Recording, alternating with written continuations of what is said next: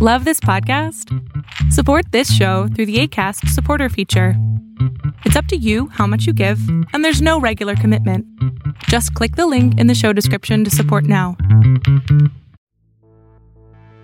This is Rebel Guru Radio with best-selling spiritual author Eric Pepin, Season 2, Higher Balance Classics, Timeless Teachings. Rebel Guru Radio is sponsored by Cramp Medic, the most powerful cramp fighting supplement on the market. I think it's an excellent product. I can honestly say for myself, and this is, of course, difficult to say because it's coming from me, but I hope you take my word on it. I don't think there's anything out there better than Cramp Medic for leg cramps. I used to get them on a near daily basis, maybe every couple days. I know that when I had my motorcycle or bicycle, my legs would be the worst. I would wake up in the middle of the night in pain. There have been times where I've thought about maybe I should go to the emergency room. Since I've used Cramp Medic, I probably use one serving and I will not have to reach into using this again probably for 2.5 weeks.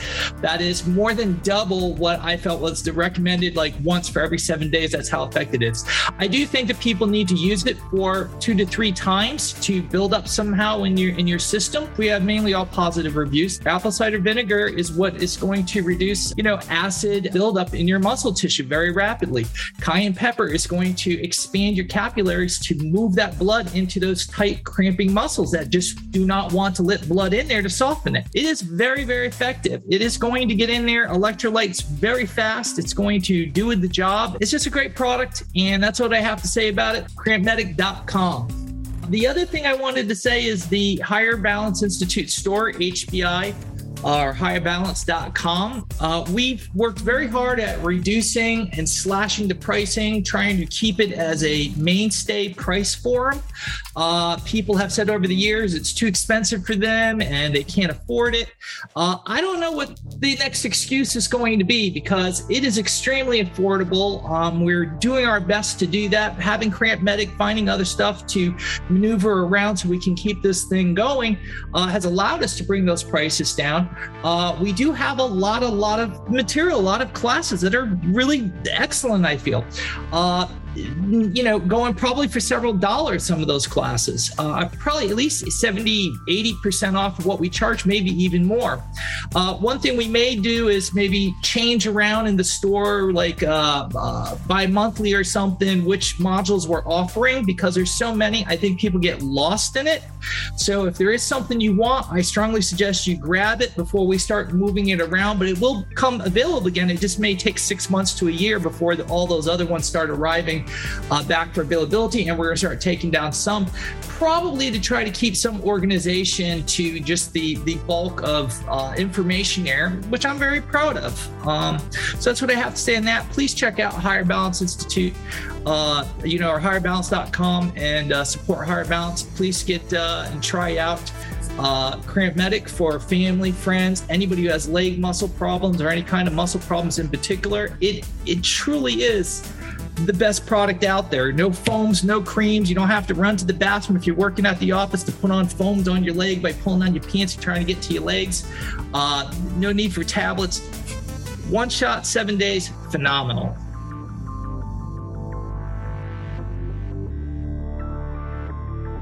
If you are interested in acquiring Eric Pepin's books, visit higherbalancebooks.com.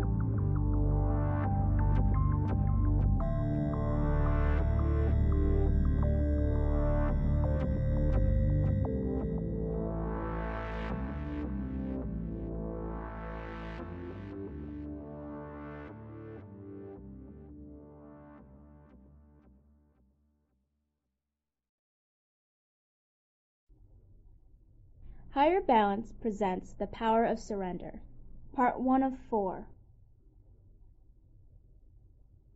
What does it mean to surrender? To accept death. Why is surrender important? In spiritual terms, surrender is probably the most critical skill, point, understanding to have. It's a deciding factor of the level of reception that you will receive when you leave this world.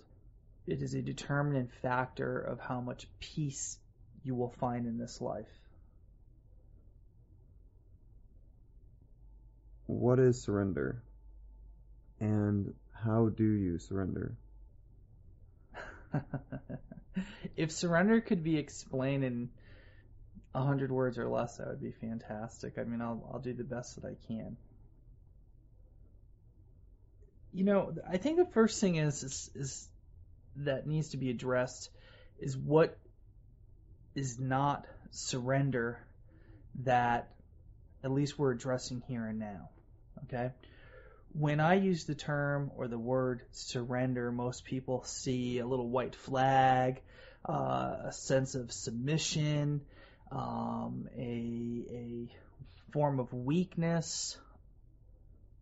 It is looked at in most cases in a negative sense. Now, of course, everybody listening to this will probably have an understanding that I'm speaking in a spiritual metaphor, but even in the deeper subconscious, you're still thinking it's some form of defeat. Surrender is absolute. It is the defining point in your spiritual progress. It is an act of trust, faith, and an absolute inner beauty. Surrender, in the terms that I'm speaking, is probably one of the most absolute difficult things to do for a human being, at least from our perspective. What you're attempting to learn is to open yourself up unconditionally, absolute trust. And you're opening that up to the universe. Now, the problem with that is that innately in all human beings is a survival instinct. If you really had me boil it down and said, Eric, let's try to get to the very root of this. Let's go beyond what most people discuss about this, and they say just surrender and, you know, why they haven't been able to have the breakthroughs that they've had. What do you think it is? If you ask me to boil it down to the root cause, it is our instinctual sense to survive, to live. And that becomes a problem because when you think in terms of surrender, death plays a role in that concept, because almost absolute surrender means almost to give your existence up. I mean, if you really boil it down, you really don't know what it means.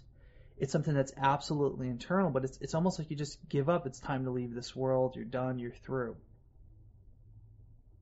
The other difficult challenging that I think is part of the root problem of this is the sense of not only survival, but the sense of immortality or a desire to live forever in your physical body. That there is such a connection to your physical body being your isness, who you think you are. Even when you say, I know that I'm more, you don't really have faith that you are more. I mean, it's very difficult for people to acknowledge their spiritual body, per se, over their physical organic body.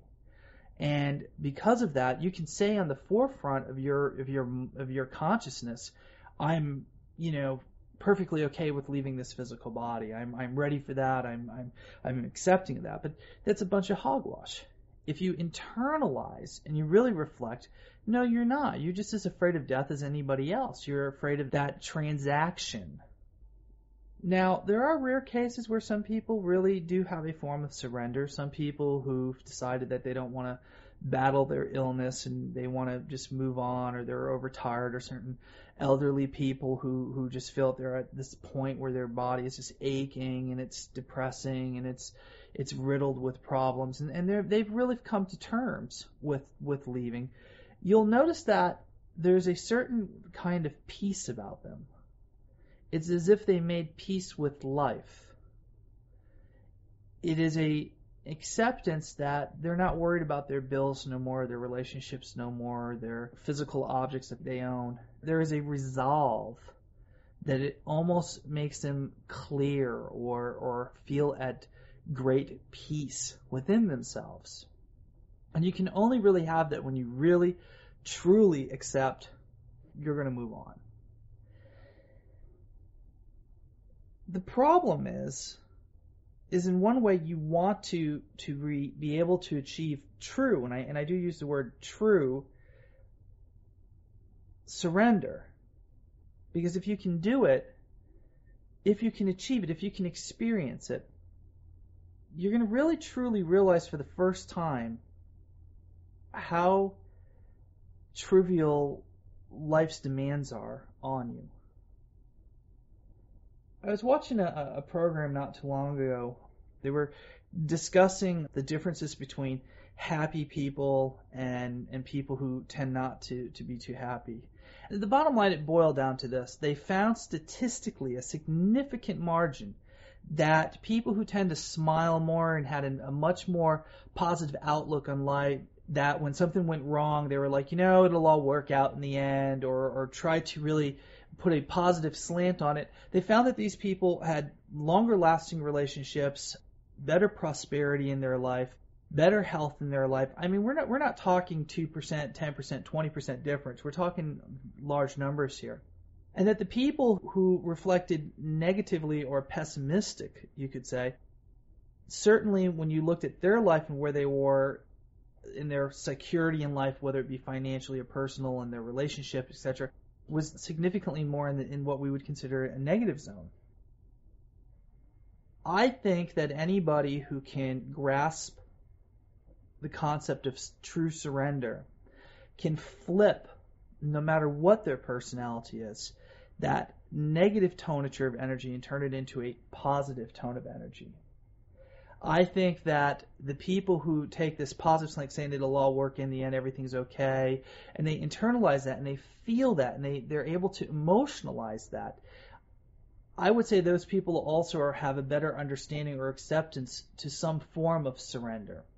And of course, I don't want to get too off track with the term that I just said, some form of surrender, because I do believe that surrender can be experienced on levels of deeper forms of that form of surrender.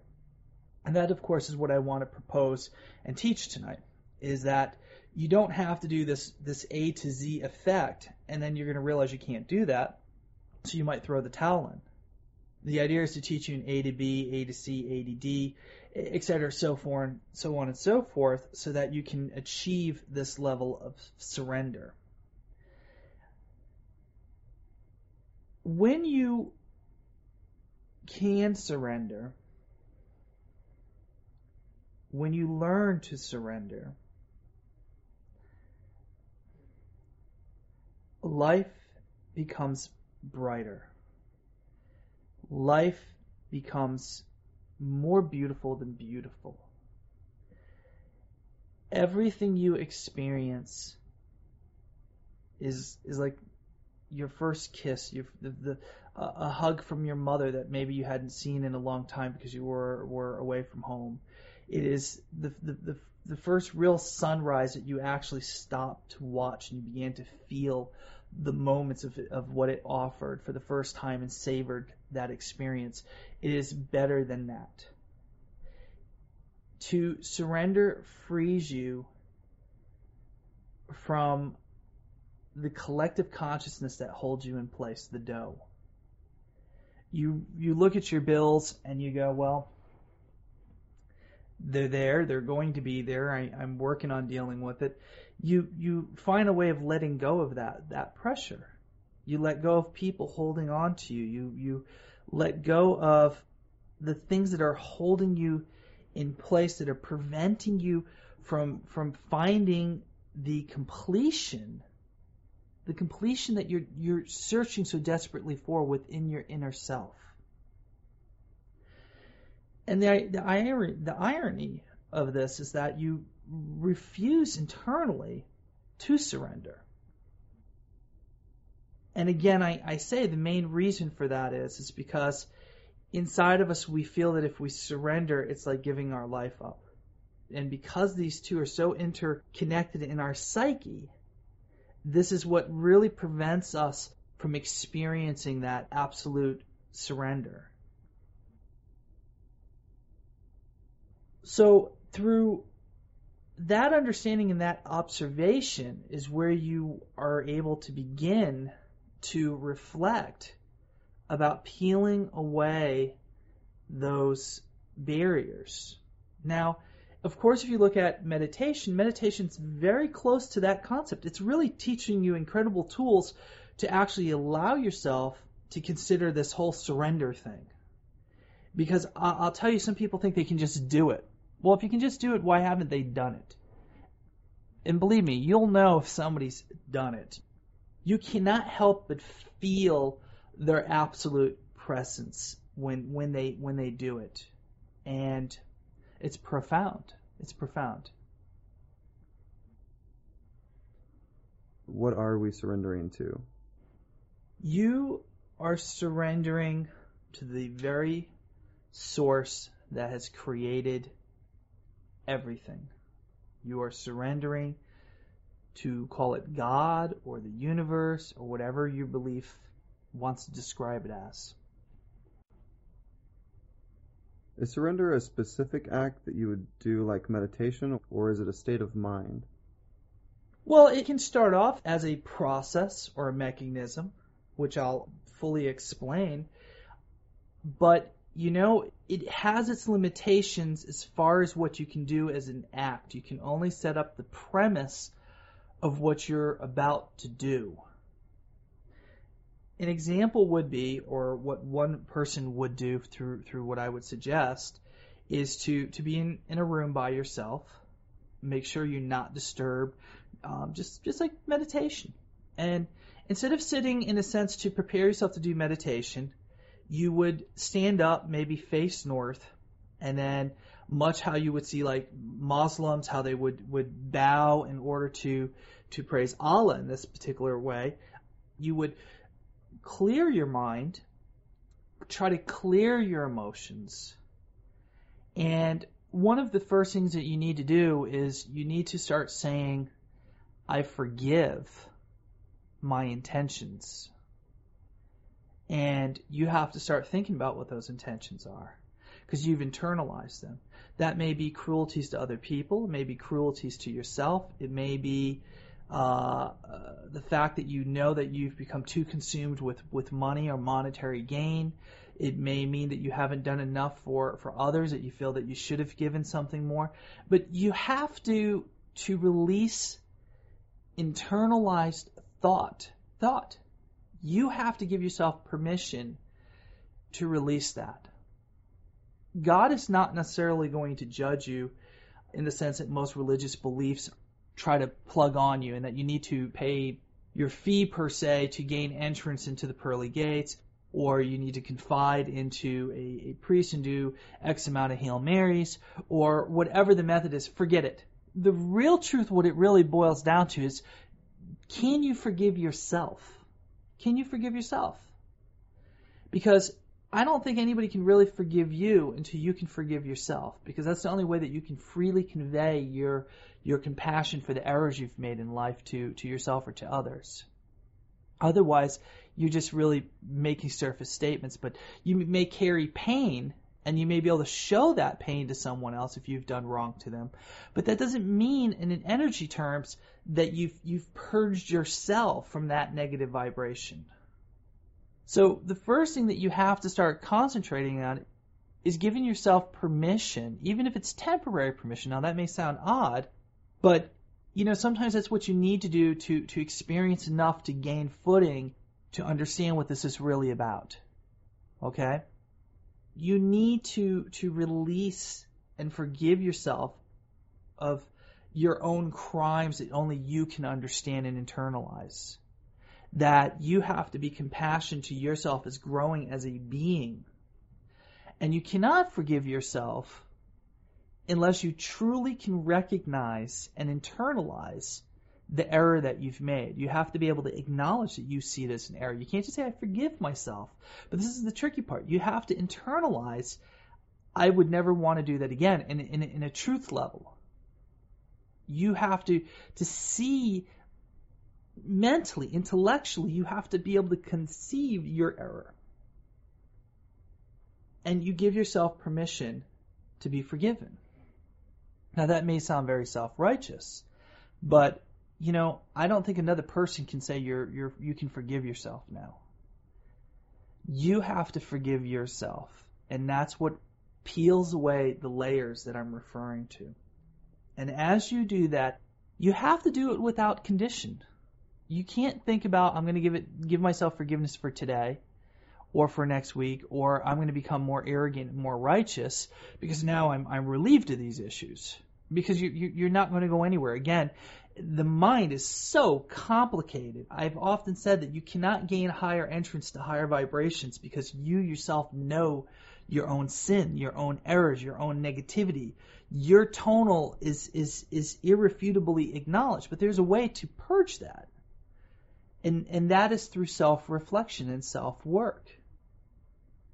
So by internalizing and forgiving yourself, you may not be able to do it the first 100 times, but you have to try.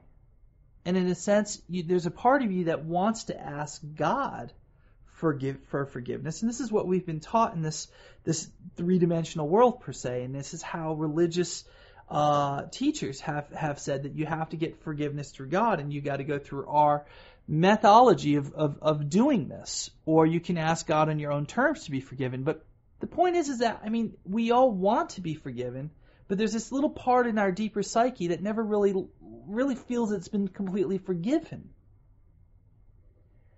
I believe that God gives you the choice to forgive yourself. That ultimately it knows that you will hold yourself responsible until you have truly come to terms with the issues that you're holding inside of you. God, just like anybody else, doesn't want to say, you're okay, you're forgiven, you can get in now. We want that acknowledgement because we've been taught that through society to get that from our parents. We've been punished by them, and then they acknowledge when we're forgiven by telling us, okay, you can go do this or this now, or you're off curfew or whatever. This is social logic. This is how we think as human beings. It's been integrated into our thinking. But we never really think about forgiving ourselves. We know we did something bad, we did our penance and we move on, but does that remove or create the lesson, truly, that we need to internalize to grow? I really want people to think about what I just said. So when you begin, you could call it purging, if you will, but you need to forgive yourself. And you have to remember, just because you forgive yourself does not necessarily mean someone else has learned to forgive you. Part of that is to make sure that even though you've forgiven yourself, by forgiving yourself also means that you've opened your heart big enough that you need to somehow share realistically with someone else, if they're willing to accept that somehow you want to help heal them or make the error you made right for them now. You've worked on yourself. Now it's time for you to see if you can make it right with that other person. If you cannot hold yourself forever punished. Do you understand? You can't expect someone else to give you that release, as much as also that you need to give this release to other people. Surrender is not just about things you've done to other people, but it's also things that people have done to you. You need to forgive those things, because all of these things are like sticks. And each one of these sticks is stuck into you, and someone's holding that stick into you. And you've got your own sticks into other people that you're holding in them. And what it really is it's holding your identity, your consciousness, your thinking, who you think you are, is really held in this way, in this place. When I speak of the dough, one of the most powerful elements of the dough is exactly what I'm trying to explain right now, that really has no name.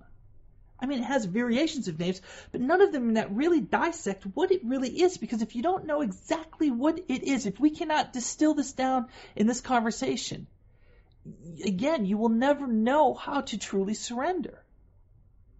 Does everybody understand?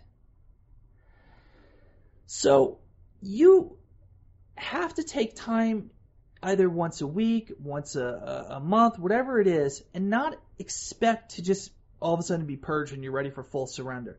If that's how you're approaching this, forget it, give it up right now. Forget it. It ain't going to happen. Because that's not true. That's ego surrender.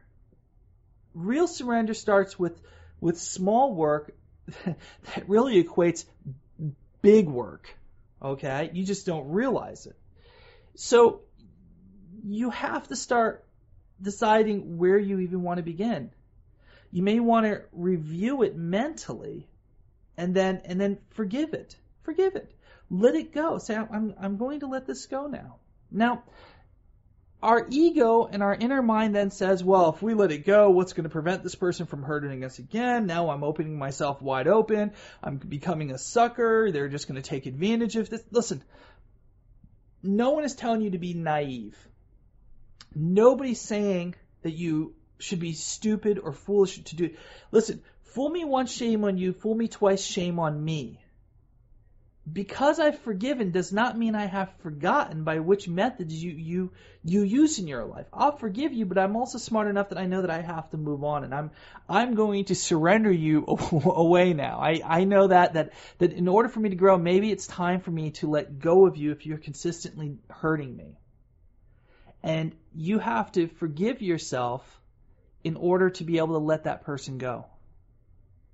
Because it is the same guilt in just a different perspective that's holding you in place, that's allowing this damage to be done to you. You're not forgiving yourself enough or being considerate enough of yourself that you know that you have to let go of this person. Your ego is holding you in place. Does everybody understand? So it takes a lot of consideration as to what exactly I'm talking about. It takes a lot of inner soul searching. And don't expect to do everything in one session.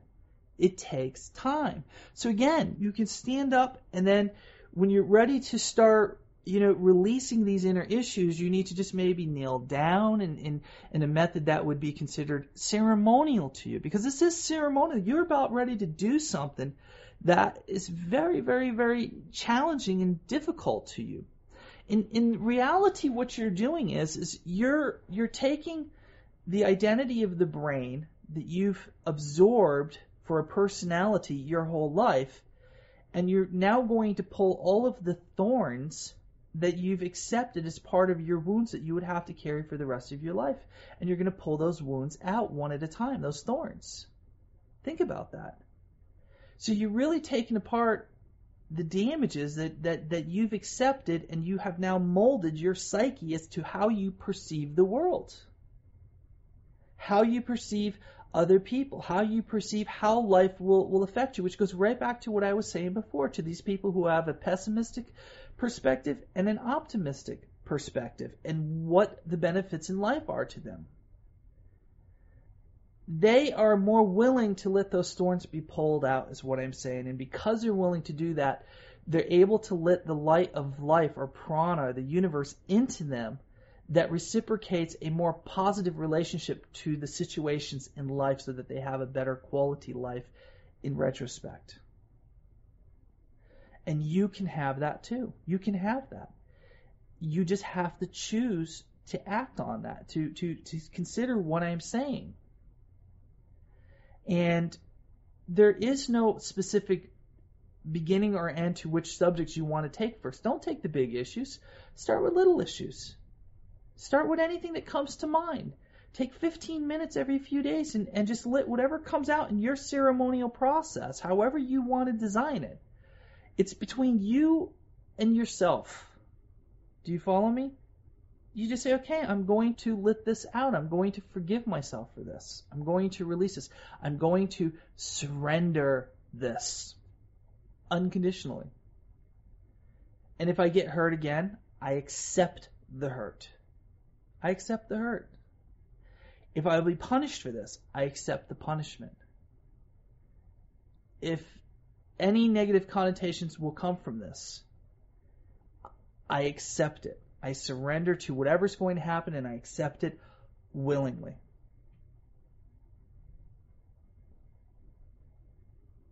When you are able to begin these sessions where you're releasing issues, mark my words, your life will get better in leaps and bounds. Leaps and bounds. But it's really you who is the deciding factor to the quality of your life. If you can either learn to surrender or not surrender. Now, when I say there are levels of surrender, perhaps you're beginning now to understand what I mean. As you begin working with yourself, you're going to release these issues, and you may have to release them several times because they're so used to being there, they're going to reformat back, and you're just going to release them again, and eventually you're going to come out on top, and then you'll progress from there.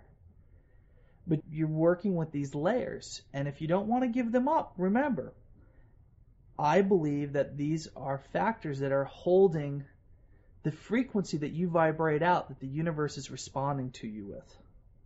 So if you're unhappy with your life or you're unhappy with the hand that's been dealt you, I assure you, you have played a role in that hand dealing.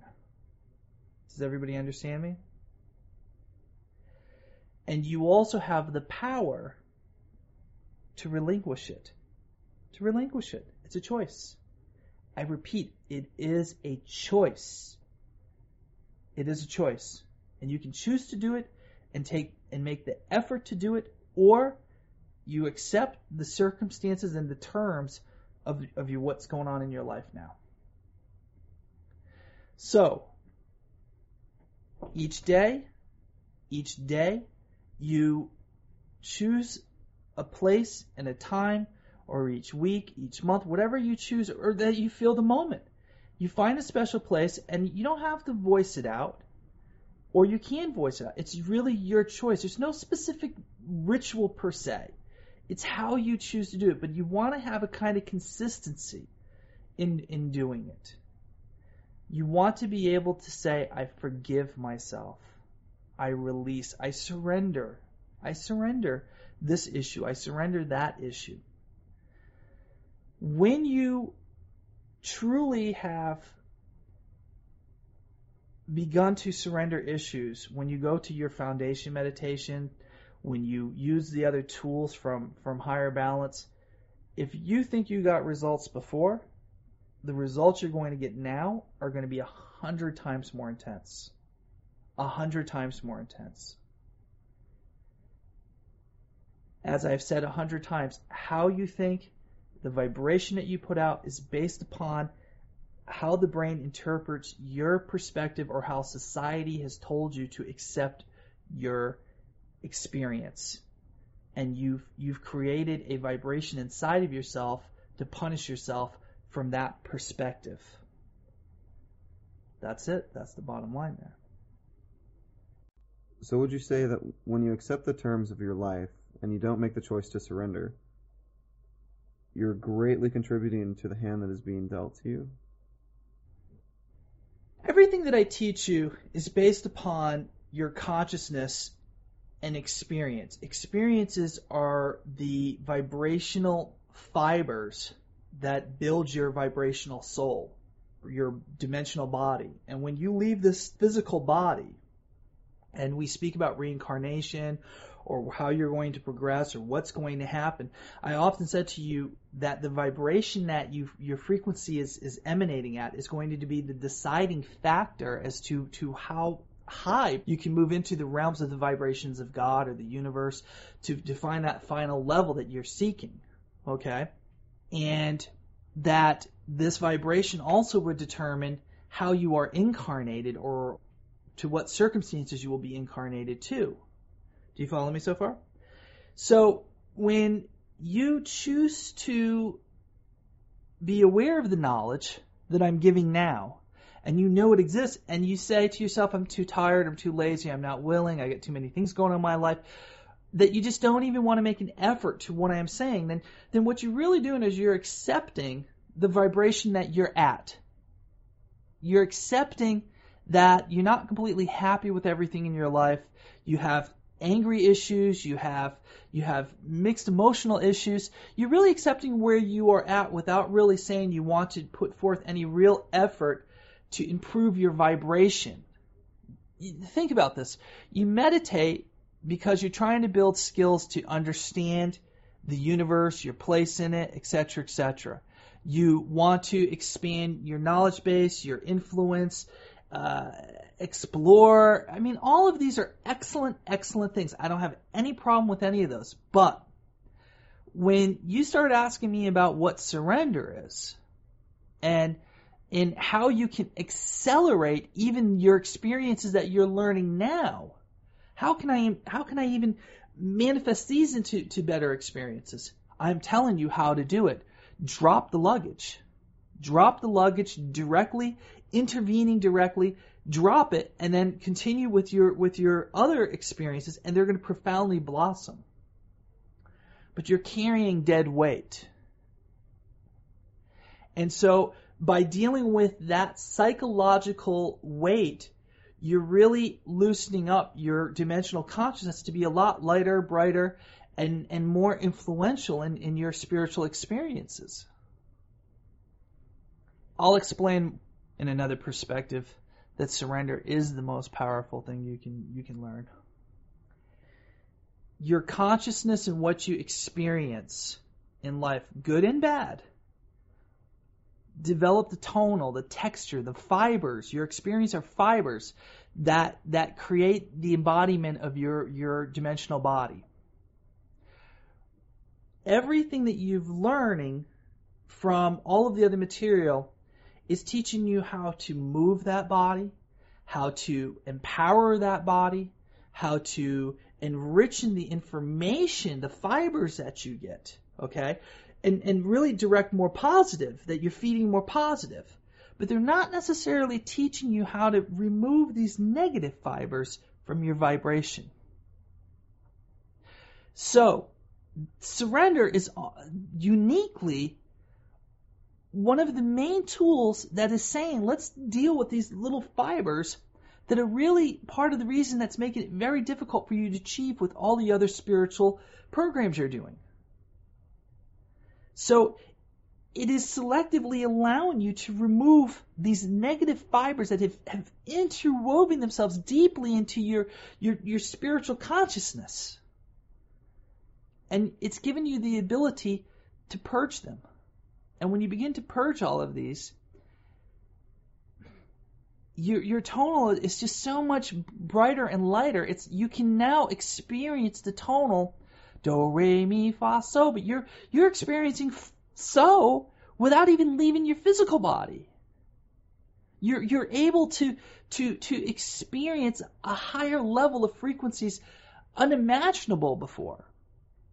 And because you've been tuning yourself up with all these other programs, you're able to sustain in those places longer, enriching yourself in a much higher level quality of information. And what you're really learning with surrender, you're learning that even though these are experiences, they really are not who you really are. But you've accepted them as who you are. You accepted them as a part of you.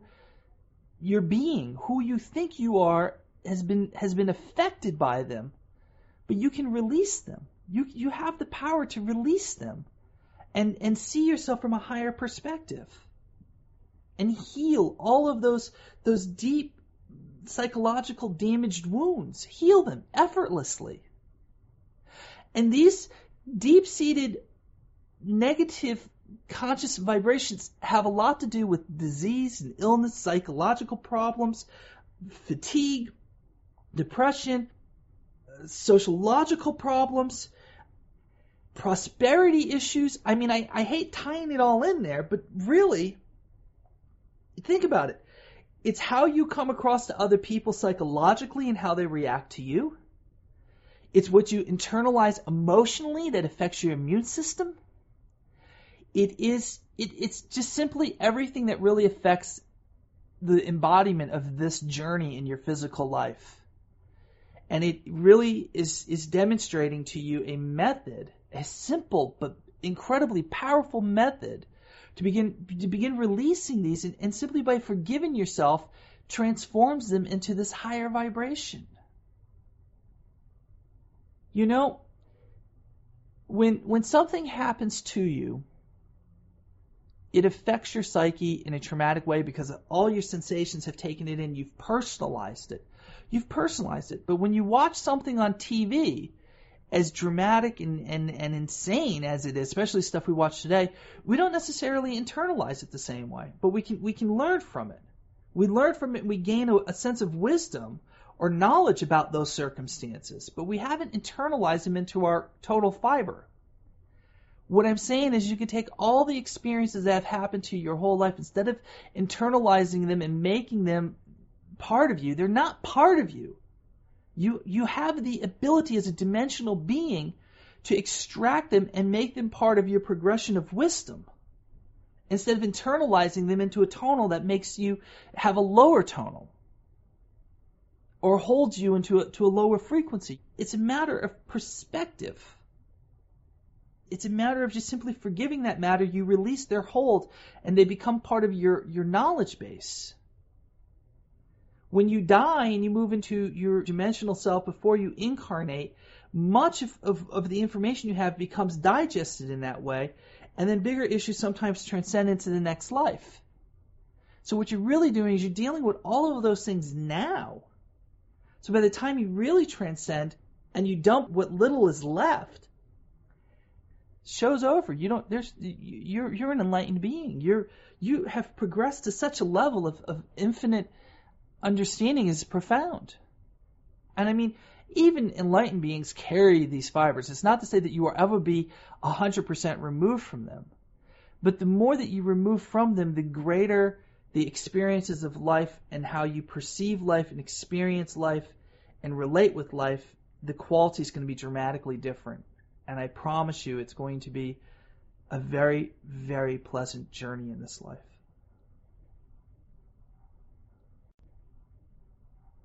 Why would someone be making the most critical error if they overlook surrender?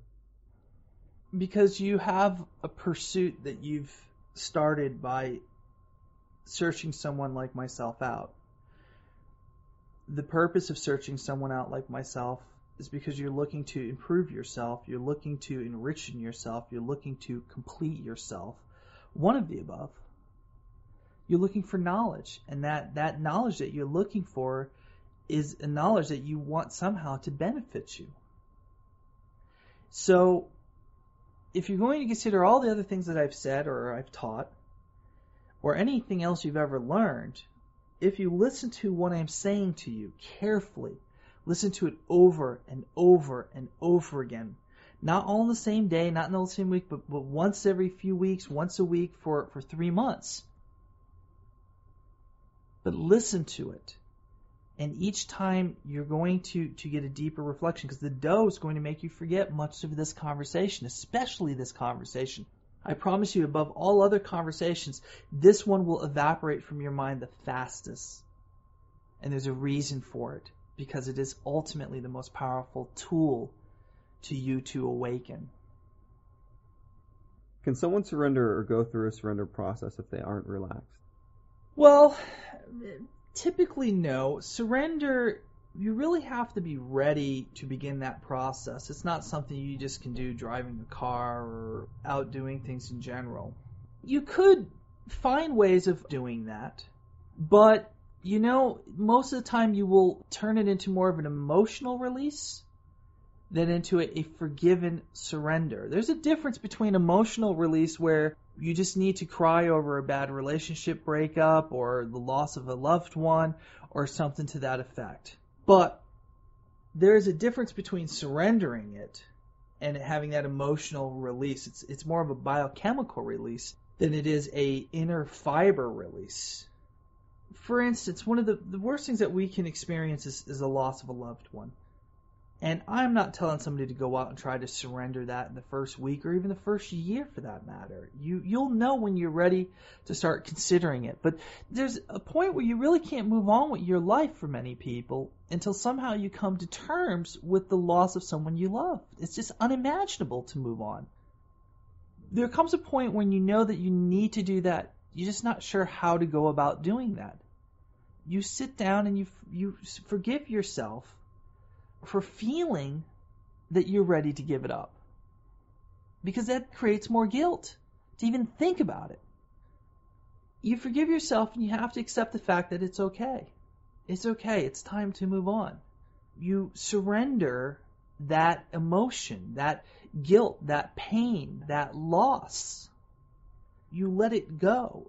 It doesn't mean that you are not going to acknowledge that person anymore, that you won't miss that person no more. It becomes a different perspective in your consciousness, as I was speaking earlier, like the movie versus something that we so internalized because it was so direct and profound. But you have to remember one single thing. Life goes on. And as much as we want to hold on to other people, it is selfishness that we want to prevent them from progressing on to whatever destination they are meant to move on to. They have their own progression and their own agenda to move on to. Too many people want to hold on to these people's spirits, their consciousness, and your consciousness in some ways is holding them here. So when you can come to terms that they need to progress, it's like letting your child go to college or letting other people in your life that you love explore life. If you really love them, you'll set them free, and it's the hardest thing to do. But it's something that you have to come to terms with. And the sooner you can come to terms with that, the sooner you can grow and other perspectives and opportunities are able to come into your life that are going to enrich you. That the universe is just waiting to give them to you, but you refuse to see them because you have so interfibered these different frequencies, this in some senses, which is half spiritual in energy and the other half is biochemically. You cannot progress, and because of this, your life becomes dismal and repetitive. It's okay to forgive yourself, to let go, and that's what I'm trying to say. You can tell yourself it's time. How do you know when it's time to do that? You know already because you're thinking about it. You're considering the idea. You're telling yourself, I know I have to do this. If it wasn't time, it would not occur to you to begin thinking that way. You wouldn't even consider it. It would be a non-issue. Now, in some cases, it's been too long, and because you're not even considering it, now maybe through the concept of surrender, maybe you need to do a little check with yourself. And a check with yourself is kind of like a sounding board. You draw up that person's vibration, and you just kind of say to yourself, okay, have I let you go? Have I let you move on? Am I holding you still here with my desire, my will to have you in my life still? I love you so much. Well, what kind of love is that? Really, I mean, think about it. I know that sounds very cynical now, how I'm presenting that, but there's a reason for that. Love, the Greek have 4 different terms for love, and I'm going to say to you that you can love someone so much that you can suffocate them. And I mean that in not only in a physical sense, but in a spiritual sense. You have to ask yourself, what kind of love do I have that I'm utilizing here, that I'm pouring out? Is this a liberating love for the other person, or is this a selfish love for me? And it's very hard to let go of selfish love, very, very hard. But if you truly want to grow as a whole being, then you will acknowledge through self-observation, through checking yourself, reflecting these subjects, as I'm saying now, and you'll know that you need to work on that, and you can ask yourself to surrender it. I want to surrender this. I need to surrender. I need to set this free. I love you. I will love you forever, for eternity, but I'm setting you free now. And so if you are able to do that, there's a kind of knowledge of that, but there's not an internalizing emotion that's built into you. You still have the experience, you still have the knowledge, but you've released this internal, emotional, vibrational, interfibered energy into your being. Very important what I just said. Think about that. There's a difference between not letting go in a sense that you will always remember this person and there will be always a connection, but you can free them from this energy bond that's gluing everything, this interfiberness inside of you. You can free it. And it should never be used in a negative way. And you might say to yourself, how could it be used in a negative way? Well, you might have somebody that you love and that you need to still continue a relationship with, and you might be looking at an excuse to abuse that relationship by saying, okay, well, I'm going to cut this person off in my life now because I just want to remove all these people. Well, you got to checkmate yourself also, and listen to that internal knowing, that instinct that I've often referred to in many other training courses. Are you talking now from ego? Or are you talking from that true, clear place of sincerity inside of you?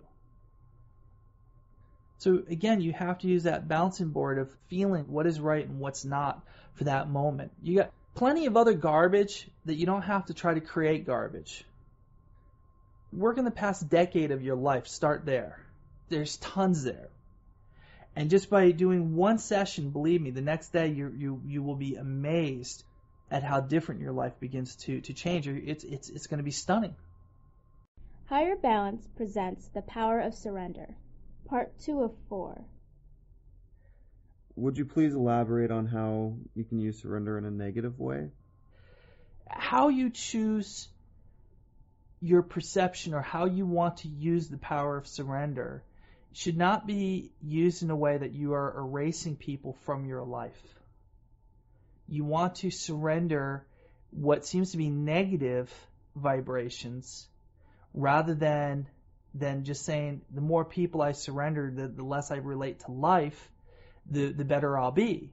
Well, the point is you're living life to grow as a dimensional being. There's a reason why you're here. It's critically important.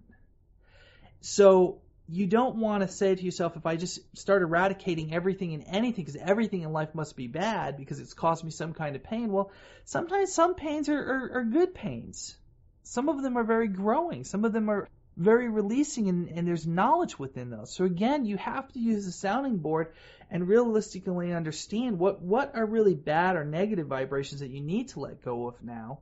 You've learned what you can from them, and progress and move forward. So again, it's about internalizing that right from wrong and knowing it without abusing it for every single thing that you want to throw it at. Would approaching it that way be surrender at all? This is where you, again, are no longer in a surrender state of mind.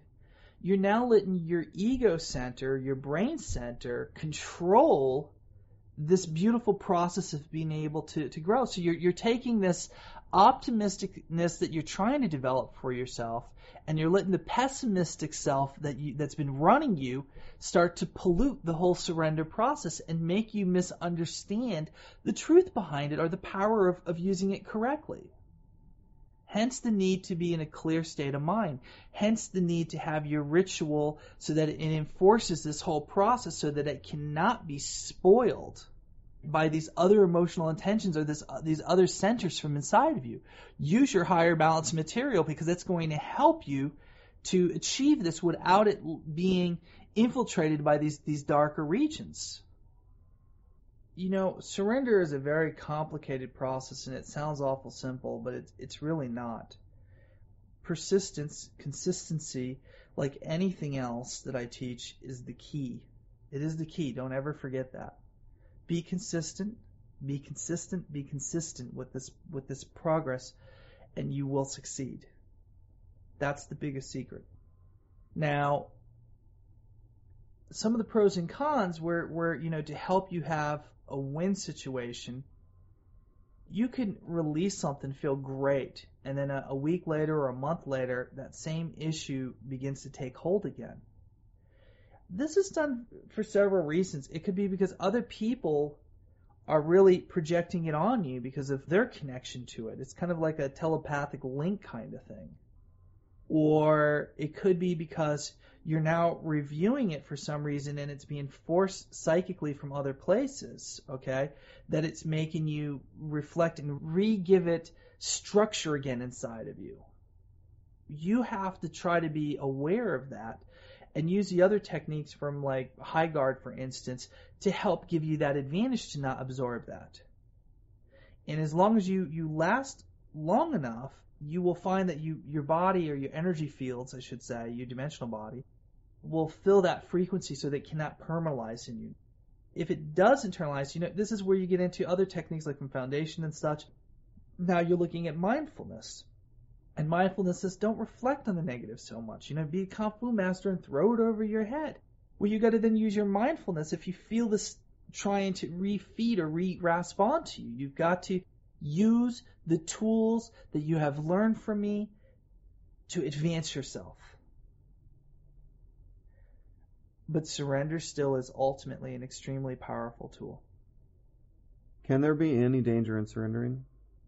Well, like I said, you can abuse it by trying to make yourself feel nothing. And that's not what you want to achieve. You don't want to achieve a sense of feeling nothing.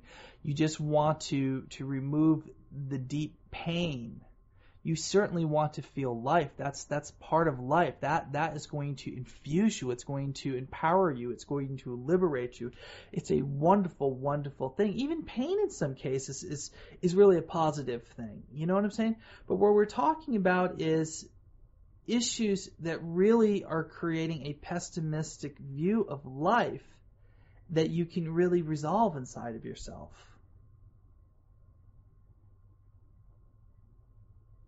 Why do we bow at the end of the meditation? That is a small level of surrender. The surrender that we're talking now is a much bigger level, and you can incorporate that if you like. The problem that I find with that is that the higher balance meditation is very powerful for what it's designed to do. It's designed to expand your consciousness. It's designed to increase your sensory or your psychic abilities. It's designed to feed your dimensional body good, clean, pure prana energy. It's designed to empower you. When you start incorporating the surrendering or purging process, okay, it's a little bit too much of a fast gear switch from what you're working on. And an example would be to say that you do a physical workout or aerobics class, you're really like all pumped up, then you have to sit down immediately and read 5 chapters of a book without really walking around or unwinding. It's not to say that it can't be done. When you really do surrender, you're applying wax on, wax off effect. You really are using the tools that you've been learning through your foundation and your other material, and now you're going to quiet the babbler. You're going to slow your breathing. You're going to place yourself into a calm state.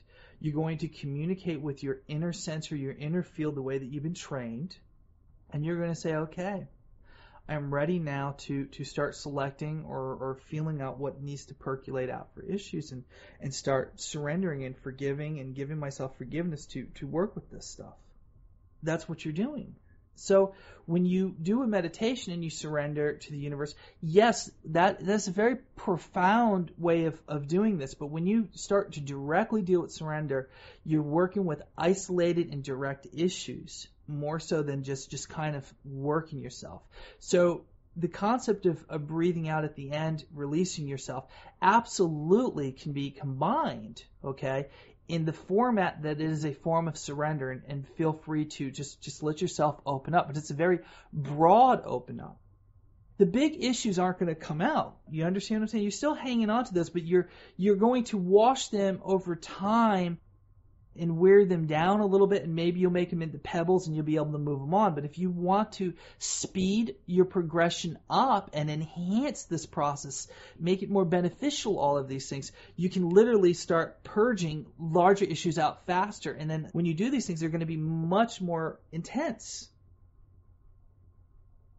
Can anyone surrender, or do you need to have an acknowledgement or training of some sort? I think that some people intellectually could probably grasp this and do a very good job. Although I think that the people, obviously, who have been working on the Foundation series and this material are going to have much better results no matter who they are, based upon their training with the other material and their knowledge base, without a doubt.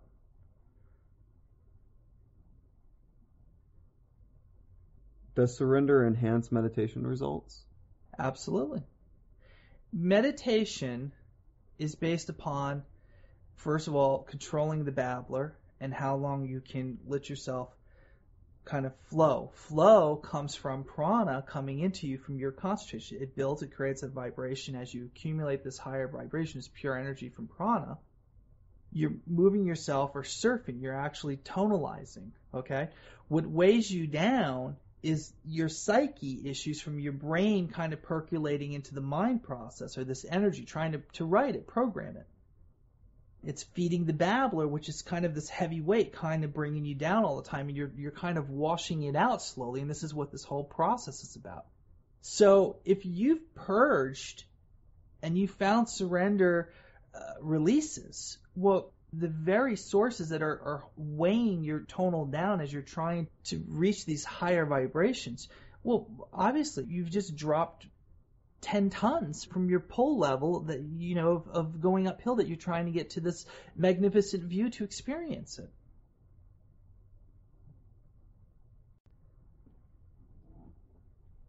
Can surrender help you develop multidimensional consciousness? Absolutely. It will get you there 10 times faster when you use this in combination with all of the other material. Let me give you one example. I mean, if you just sit in your chair on the floor or whatever, and you put your feet flat on the ground, and you take your hands and you put them in your lap just like as if you were meditating. I mean, everybody's kind of just do that, okay? And just clear yourself, just the way you were trained. Just take a nice breath in and exhale out.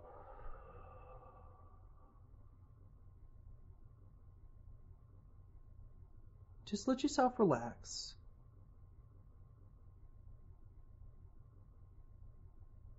Now, I want you to take another deep breath in, and I want you to think to yourself, I give myself forgiveness, and then blow out.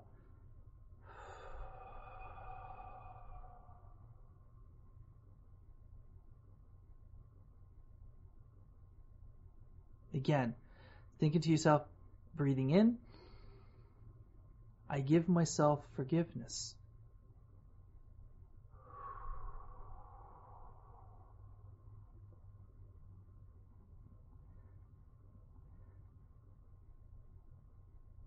And now, I open my heart completely to the universe, freely, willingly, and openly, and trusting.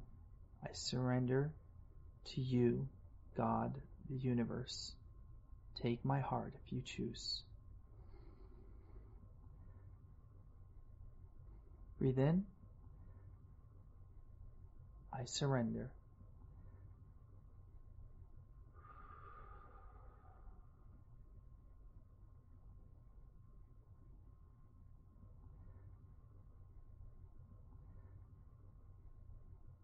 Now, take a deep breath in through your mouth.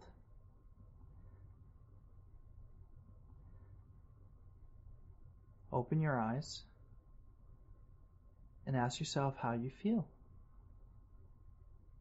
Now, if that feels good, imagine what surrendering and the terms that I'm trying to say to you will do for you.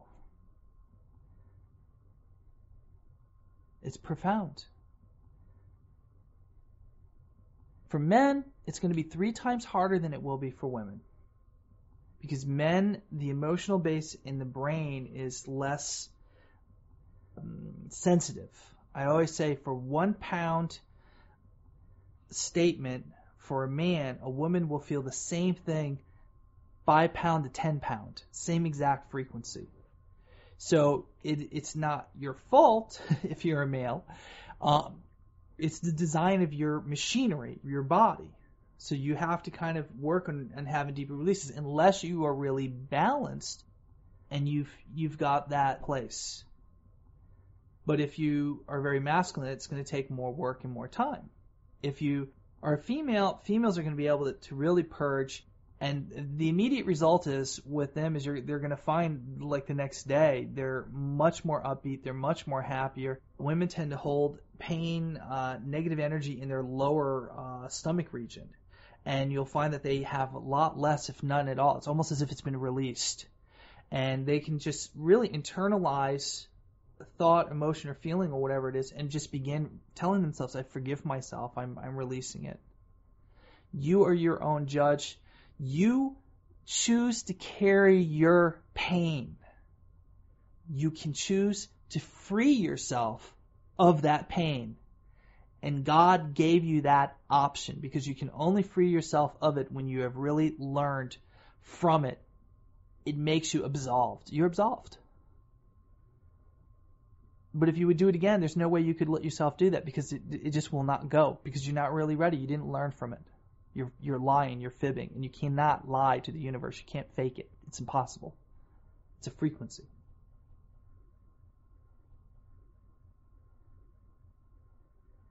But think about what I just said. Think about what I just said. You choose to hold these memories, these feelings inside of you, this guilt. You choose to hold your guilt inside of you. And your guilt is causing you illness. Your guilt is causing you suffering. Your guilt is causing you muscle tension. Your guilt is causing your immune system to drop, so you're more vulnerable to illness. This is fact. This is science. This is something we all understand. By removing and forgiving yourself of this guilt, you don't need someone to give you permission. You don't need a lover to give you permission. You don't need a parent to give you permission. You need for your own survival to acknowledge the right and wrong that you've done and forgive yourself. Forgive yourself. And you will liberate yourself, and you will clear the inner palace of your soul with absolute light and brilliance. And you don't have to have permission from anybody to do that, because God gave you that permission a long time ago. A long time ago. You just have to accept it. And that's your own guilt. It's accepting it. So maybe the first thing you need to surrender is the guilt of saying that you can surrender and that you're allowed inner forgiveness, that you can give yourself forgiveness. Think about that.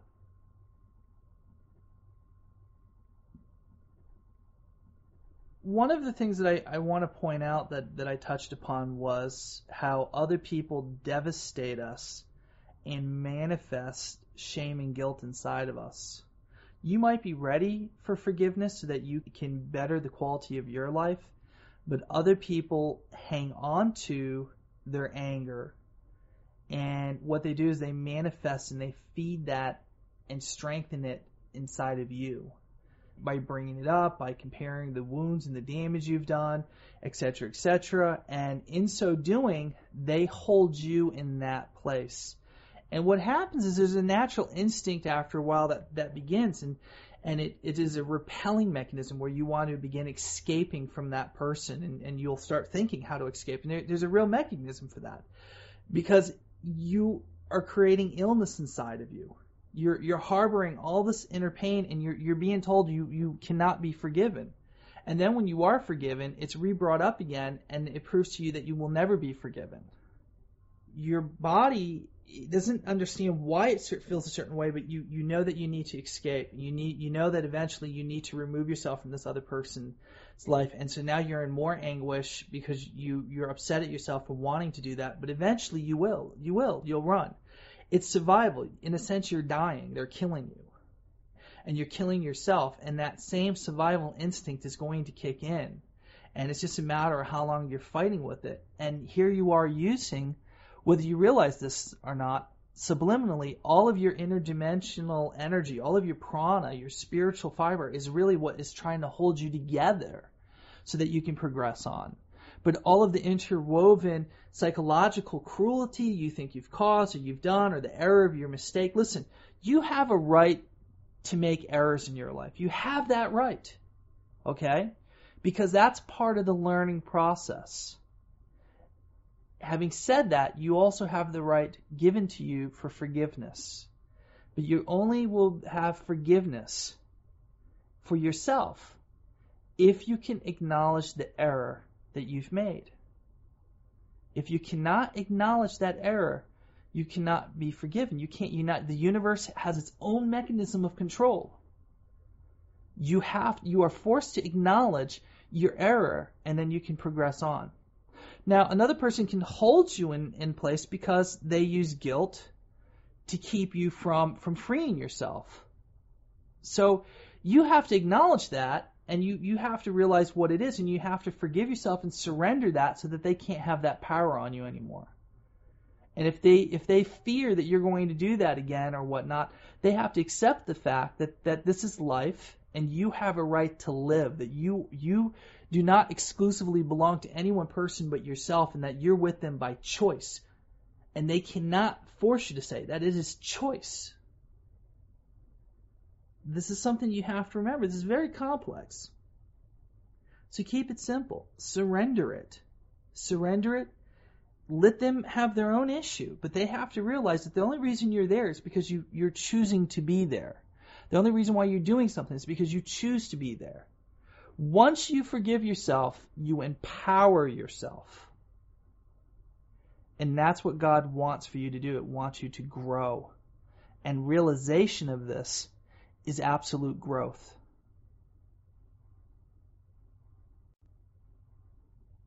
Does psychic or sixth sense development have anything to do with surrender? I believe that, again, as I've taught throughout my material, I think that the sixth sense is critical. For us to understand surrender to even the level that I'm describing it, the only reason I have to break this down to the degree that I'm breaking it down to is because most people haven't developed the sixth sense. The only reason you can understand what I'm saying thus far is because the five senses you have used have given yourself enough information to have matured intellectually over your life that you understand many of the analogies and concepts I'm giving you so that you can bridge over to this missing link. If you had developed highly this array of sixth sensibility, this would have logicalized and made sense to you without ever having it to be really prepositioned to you or proposed to you or laid out so much. I mean, you still could utilize it, but your other self would have already started to purge you because your completion really comes from a lot of the sixth sense process. Because of the lack of the sixth sense development, as I would teach it, we're really integrating this to bring you up to speed as a completion process as a being. And so I'm helping you with, while you're learning to develop all these other sensories, we're quickly throwing out a lot of the garbage you've built up by helping you direct and focus on these tools.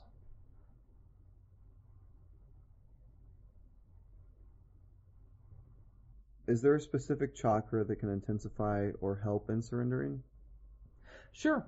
I mean, you don't really need me to tell you this. You already know what I'm going to say. Which chakra am I going to say? Heart. Of course. I mean, do the same thing.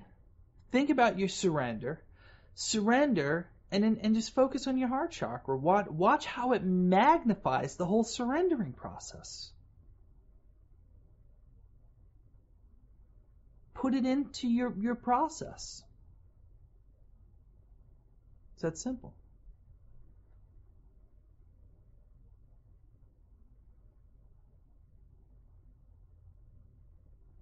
Can you be in a state of surrender and still be interacting with the world? Yeah. It's hard to do. Because the only thing that you want to do is you just kind of want to smile and cry at the same time, tears of joy. It is a wonderful state of mind to be in, and I wish I could be in it 24/7. But the reality is, we wouldn't be able to function. But it doesn't hurt to try to be there for as much as you can, as often as you can. And I often say, it's a place that you have a key to. You can come and go as you please, as often as you please. It's a choice.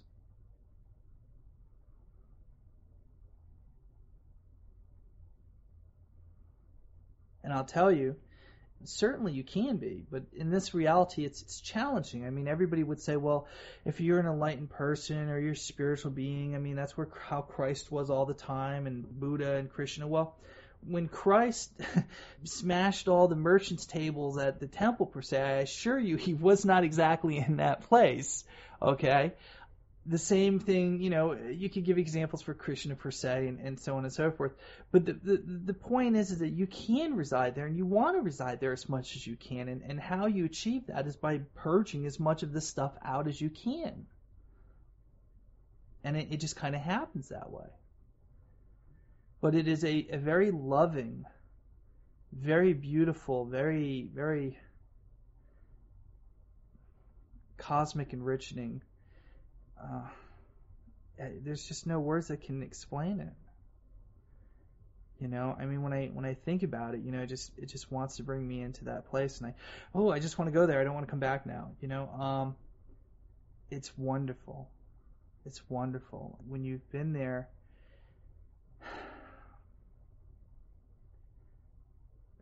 when you've been there, you just realize that everything is just okay. Everything's going to be just okay. It's just all a ride. And you know what? It's just been a fantastic journey, and you love every single minute of it. It's absolutely the best, and you realize that only in the end. And you think about all the bad and all the good, and no matter how much the bad is, I'll say to you one thing: take all the bad in your life you want. Now find one good person you've met in your journey, and think about how that person makes you feel right now. And everything else that's bad doesn't exist anymore for you. Doesn't matter. It's like that.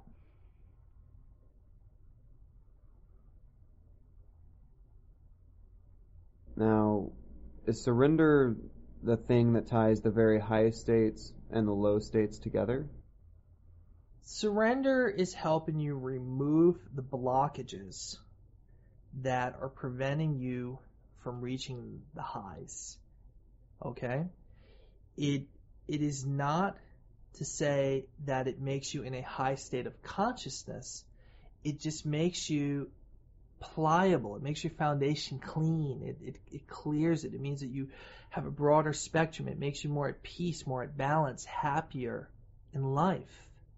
When you move into higher states of consciousness, it just allows your wingspan, per se, to open and move freer. And the ability to how high you can climb into these higher frequencies to gain information to bring back down is about how quality of that flight, per se, or that movement into these higher states of consciousness. So there is a difference between the two. To stay in a higher state of consciousness is like you're using an energy mind, and you're forcing the brain to work with it, to communicate it outward. Okay? There's a point when you come down, you need to bring this in. You can't remain there because the brain gets tired. It's like running a car engine, no matter how good it is, at 140 miles per hour without giving it a cool-off period, or a time to stop and stop moving so much and just absorb what you've learned through all the places you've driven and absorbed the information from. As long as you're in a physical body, you are going to have limitations in this dimension to how long and how wide or how far you can take your higher consciousness. But the point is you can go there, experience, bring it back, digest it, and then you kind of journey back and forth. And then you build a structure from here as your brain is more able to digest and work with that information.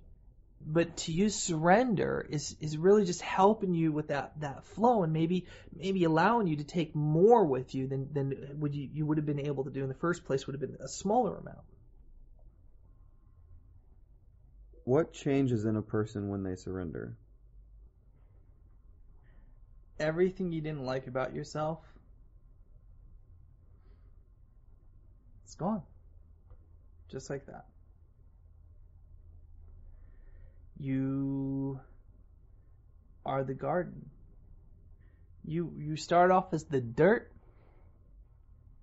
that becomes the garden. It's all the ugliness you wore really was all about something that helped you get to become what you were, and until you were ready to accept that you could be something beautiful. You're the ugly duckling that becomes a swan. You are the song that raises the spirit. There is hope. There is always hope. And it's not a matter of if, it's a matter of just simply acknowledging. Everybody is so busy with life and problems and issues and getting caught into other issues and whatever, and forgetting who they are and wanting to find who they are and whatever, and just looking for completion. And the thing is in the end, they begin to wonder, am I good? Is there something special about me? Is there something, is it just something there I just want to know? And I'll tell you what that is. You are made from the fiber of God. You are supreme. You just have to know it. Just accept it. Don't be ashamed of it. Let it shine from you. It'll resonate from you. And when you accept that moment that you are made from the material of God, you are the finest thing in all of the universes. Shine. You'll feel it. You tingle. It just resonates. It's a beam for a second that tingles through your whole body. That's all you need to reflect on. Just reflect on that. Just think about that. Think about what you are made of. And you'll know that no matter how much bad you could do, you haven't even speckled it yet. It's just somebody's fooled you that you have. That's it. Life is an illusion. Don't buy into it. Like the song, You Are Beautiful. That's the song you need to think. Listen to that song. Think about really what you are made of. That's all you have to really remember. And everything else just drops from you because it can't cling no more. It clings because you tell it to cling. You're letting it cling. Just know what you are. You are made from the fabric of God. And God wants you to know that. You're just not listening.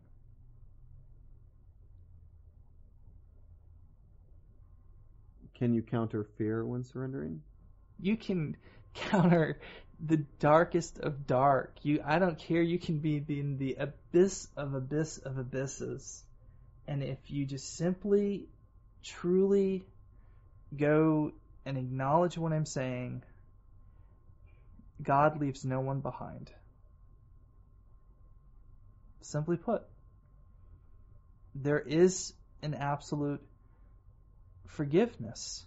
It's really you. All you have to do is acknowledge what you've done. You will go through your own purging process. You will go through your own inner pain. But in the end, the world is flesh. And it can be cruel and it can be uncruel. It can be beautiful. It can be kind. But in the end, it's a journey. It's a journey to experience. If you look at nature and you look at life, you could say that in life, people can be incredibly cruel and unkind. And I agree. I absolutely agree. And I get angry just like anybody else. But there has to become a point where you have to let that go for your own growth. You deal with it in human terms. You come to terms with it, and then you need to progress this. And in some ways, you don't want to, because this goes back to what I was saying in the earlier. You don't want to hang on to it. But in nature, you look at lions going after these beautiful deer, and they're chomping and ripping them up apart alive. And you look at the cruelty of life in nature. And then we all sit there and we go, well, that's nature. It's different. It's perspective. We are beyond animals in a sense. But in another sense, you have to find intellectually a point when you can let go of certain things. You have to let go. And it doesn't mean that it doesn't matter. I've already told you. You have a knowledge of all these things, a wisdom of it. But you don't make it so personalized into your body so biochemically, and that it reflects constantly.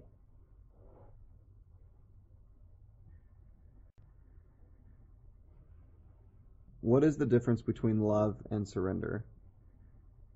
Love is surrender. Surrender is love. But most people don't think about love, and I touched upon one kind of love. And that love was a kind of controlling love.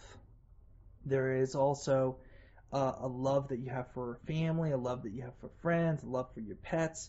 There is a sexual love. There is a variety of kinds of love. But most of these are very biologically oriented. I often say that the greatest love is agape. It's the love of God. And if you love God, you must love yourself. You are made of the fabric of God. So by not loving yourself, you're not loving God. However you want to take it. In essence, people think of lustful loves or different kind of loves. I mean, you certainly can love your children. Your children are made of fabric of God. Love all people. They're made of the fabric of God. Every religion, fiber of it, understands this. It's the politics that get it all screwed up. You got to throw out all the politics. There's no need for politics. In dimensional levels of the universe, politics don't apply. It only applies really for the physical reality to a certain degree. But for the most part, it does more damage than it does good in many cases. So there are different kinds of love. But I would say that some loves aren't exactly good. You know, again, there's this love that can be so embroiled, where you so passionately love someone that you begin to suffocate them because you're not letting them move on with their life or grow as an individual no more. Do you see what I'm saying? You've let that love become very taxing in a way. So there are different kinds of love. Now, if you surrender things that you're close to, would you potentially stop caring about those people? No, you'll always care about them. You know, because of the people, our family are the people that are closest in our lives, we generally have a lot of pain tied up with them. You know, by separating yourself from these people, you're probably causing yourself, in most cases, not all, but most cases, more pain than actual good by letting them go. And what you need to do is you need to acknowledge the bad and release it, surrender it. It doesn't mean that, again, this is the mind, how it works, how we've been taught. It's like, well, if I surrender it, it's like letting them get away with all the bad things they've done to me. No. I promise you, they know what they did. They may not tell you, they may not acknowledge it, they may act completely like it never happened. I promise you, they themselves know the wrong they did with you. And if you ask yourself right now, if you have anything similar, okay, no matter how these people are in your life, that they don't appear like they acknowledge it, I'll tell you right now, you already know that they know, and they're suffering for it. They are. And you know it. You're just not acknowledging that because you want to see it in a very physical, communicated way. But you already know that they are. So, if you forgive them within yourself,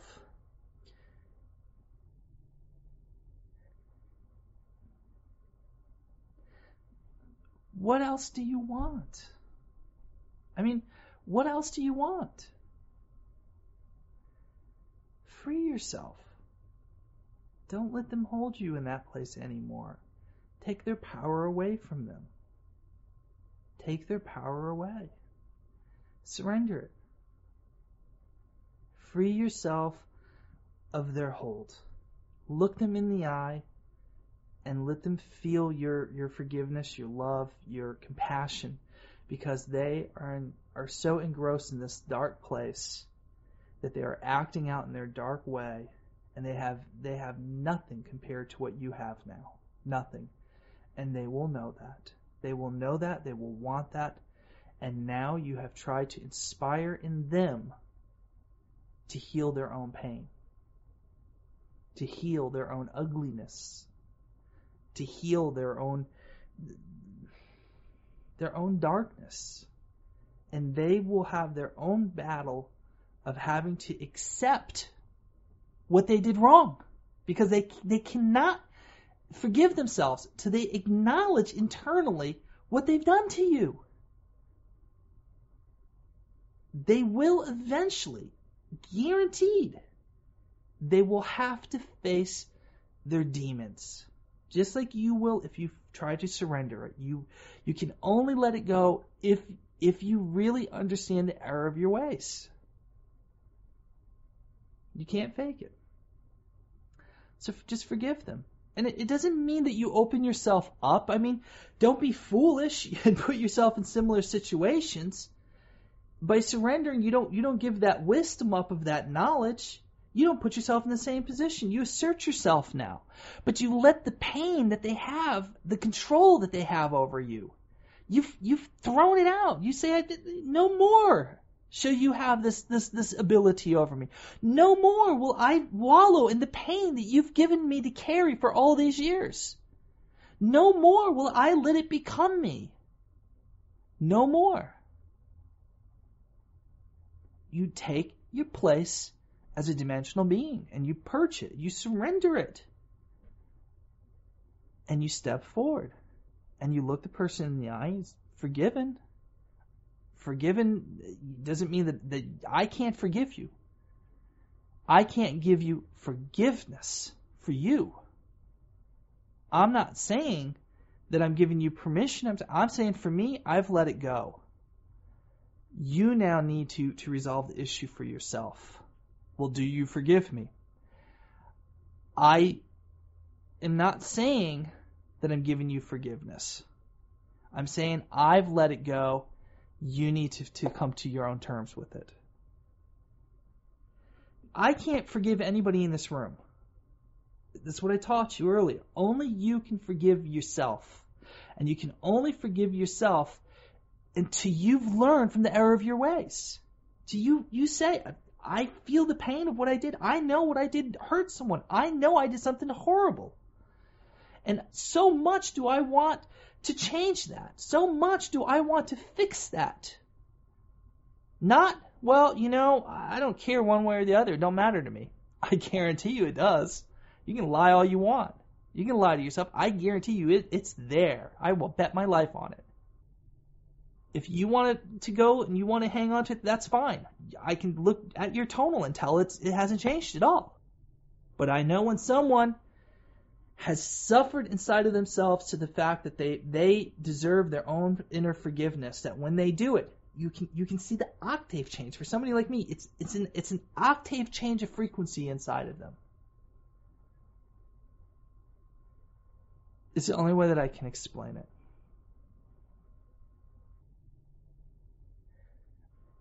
And if you're going to ask me, well, did you think I did something bad?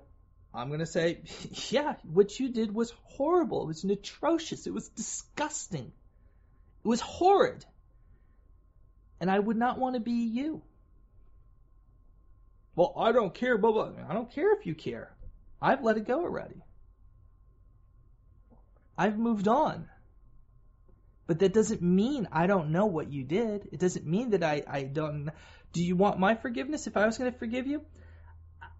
I don't know if I forgive you. I know that I've surrendered it. But if you were to ask me if it was a horrible act you did, yes. Should you have to repent or suffer or made to correct? That's for you to deal with now, or society and how it deems it, depending on what the situation was. But you can forgive the situation within you. You can surrender it. No matter how cruel, no matter how much damage or how much bad you did to someone else or whatever you did, you can surrender that. If they surrender it, you will look them in the eyes and you will see in their eyes, from their soul, from their feeling, that inner knowing, this person absolutely has accepted what they've done and are deserving of forgiveness. And if you've already surrendered it, you'll give them that forgiveness. You'll acknowledge that they've moved on. They got it. That's what matters. And it's hard. Ego wants to hang on to it. Hate wants to hang on to it. Anger wants to hang on to it. But you need to let it go. You need to let it go, or forever you will be trapped in this interdimensional holding cell. And that cell is locked from the inside out. It's locked from the inside out. You think that you can't open it, but you have the key right in front of you to open it. The lock's facing you on the inside. It's a choice.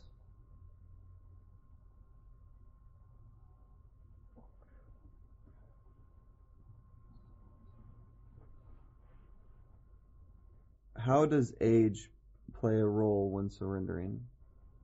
Well, I think that, there's remarkable people, both old and young. So there's no real way to say for sure one or the other has an advantage. I mean, if you were to ask me rule of thumb, the majority, I mean, the older the person usually, it's hard to, I would say after someone's about 50 or starts heading into the 50s, 60s, 70s, probably 60s, 70s, for most women it's usually menopause. They gain the strength and power in life that men have. They become equals in a sense where men kind of somehow start to respect them. It's kind of an internal thing. Now some women, of course, this happens a little bit earlier for. For the most part, I mean, it's a man's world, and unfortunately women get stuck with the short end of the stick, and I don't think that's fair either. But we're here for me to give honest answers of what I think, and that's what I think. When you hit about, I guess I would say 70-ish, there is a wisdom that you reflect back in life, and you kind of learn the art of surrender to a certain degree. Now, not everybody learns it, the majority does. And you have what it seems to be more compassion, more understanding. And you know where it comes from is you begin to realize that you've made errors in your own life, and you've come possibly to terms with that. And you realize that you need to now acknowledge that in others, that you can compassionately see that you've grown. It's not the fact that you acknowledge that these people have learned from their mistakes, but more or less what you're acknowledging is that you know with some level of confidence that they're going to get to where you're at. And because you have that insight to their future, you're more forgiven of their mistakes now. Does that make sense? So, yes, surrender can be achieved much better as one grows older because, as I've often said, knowledge is the foundation of vibration. It is the refining tools of how your consciousness is going to resonate. It's how you internalize your emotions, your thoughts, your perception, your reality, and that changes as you grow older because you become aware of stuff that would have been horror to you in your youth, and you would have reacted in a certain intensity. Wisdom dictates, well, I'm not going to exhaust myself. Last time I exhausted myself like that, 2 weeks later, I realized that it really wasn't as a big deal as I thought it was. You cannot substitute wisdom. I mean, I look at, this is why, presidents should be old. This is why Indian chiefs, are the oldest people of the tribe. There is a wisdom in this. They've been down the road. They know when to react and when not to react. They know basically when not to overreact. They see life in its finer qualities, and they may have their own issues. There may be things that they need to grow at also, but the fact is they acknowledge that better than most people even. They will look at that and they'll say, yeah, I need to grow in this area or that area, or more spiritually, or more, business-like, or whatever. They where other people don't want to acknowledge or admit to that. There's this level of superior confidence. Age refines it. I mean, it is fine wine. There's one part of me that's not looking forward to old age, and then there's a part of me that is so looking forward to it. I mean, age is a trade-off. With aging, there is advantages and disadvantages. I would say accept them all, forget about the disadvantages. It's just a constant exchange of growth. Is really what it is in the end. So, if you really were going to ask me, older people have it better. If they can acknowledge what I'm saying now, if they're ready, they'll know. They'll say, yeah, the surrender is what I want. Well, a younger person, they'll fight with it, but an older person, boy, they'll be able to dump that luggage right out because they've been ready for it. They just didn't really thought about the means of the deliverance of letting it out, like we're discussing now. Higher Balance presents The Power of Surrender, Part 3 of 4. Is there a way to surrender everything with one intention, or do you have to surrender things one at a time? I think sometimes you just gotta just surrender, and you may not even know what it is, but there's this other part of your higher consciousness that you're not really tapped into unless you're really using the other programs, and you just have to trust that you're letting something out. I mean, you'll know you're letting something out. You'll feel it, but sometimes it doesn't have a name. You don't have a name for it. It may be something you don't even remember, but it's there. And your body will work with your dimensional energy. You'll feel it. It doesn't have to have a name. It doesn't have to have an identity. Your dimensional soul doesn't really need a requirement that way. It doesn't categorize everything like how we in this spectrum. There could be things that you don't remember from age 3 back or something, that may have been issues for you. And there may be issues that you've so suppressed that you're not really conscious through there. You know what I'm saying? But you'll begin to just feel these things coming out of you. And you'll feel them. You won't necessarily have a name for them. And they could just start flowing for no reason. But it feels wonderful once they're coming out. It's a very good experience. Can things be surrendered from a past life?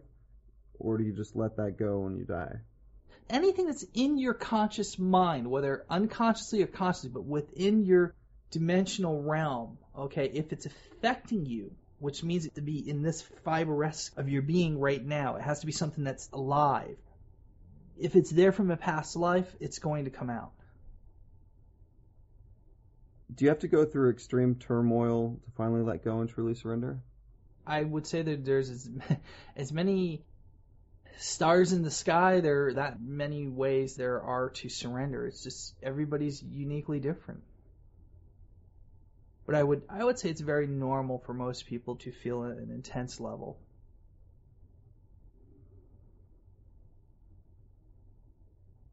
Are there any big stumbling blocks that could prohibit someone from truly entering a state of surrender, such as their family background, the way they were raised, religious background?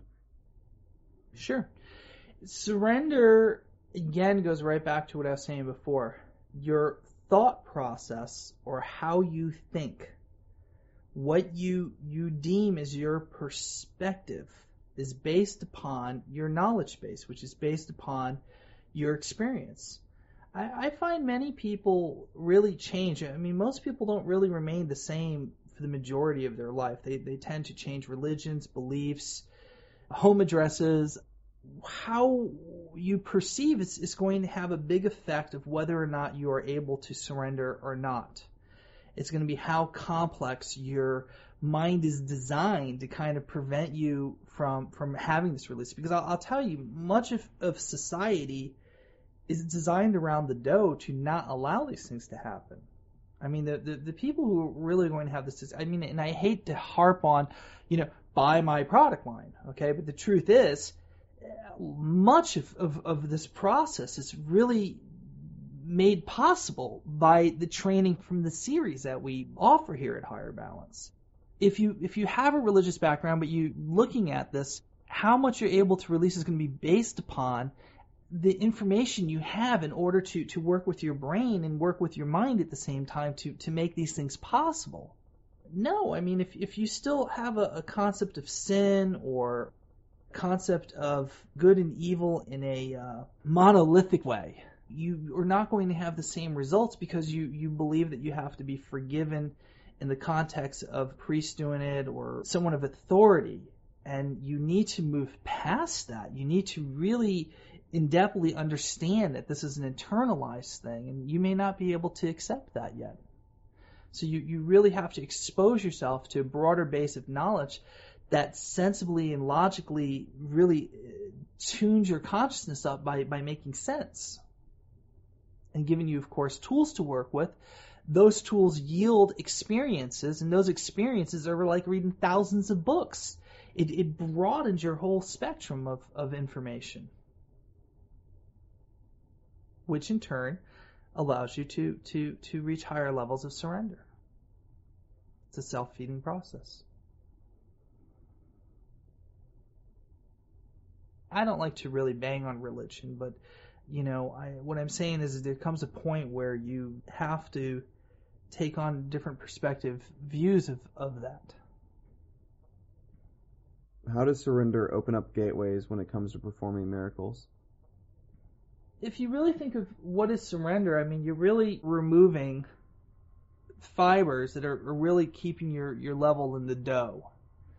If you're removing them, you're moving up to do, re, mi, fa. You're moving up into higher octaves, which means when you were asking, is it possible to stay in this like surrender mode, 24/7? Well, that's really what you're doing. So as you are moving up in these higher octaves, you really are resonating and receiving pranic energy on a much higher level than normal. So spiritually, you're going to profoundly affect the world around you. You're going to raise other people's energy up. You're going to go up to someone and just like hi, and you're going to put this energy into them. They're just going to go, you spiritually have affected them somehow, some way. You're going to maybe been trained in the sense through other material we have to heal. You're going to be able to heal and let this energy flow from you as if you were a conduit of allowing this energy to move through you. If you're going to use your abilities in other ways, it's just going to flow. There's less resistance from this dimension. You're able to change this reality because you are from a pure level of what really rains down and becomes more solidified into this dimension. You're from a pure level of energy now flowing through you. You've achieved what you've been trying to achieve your whole life.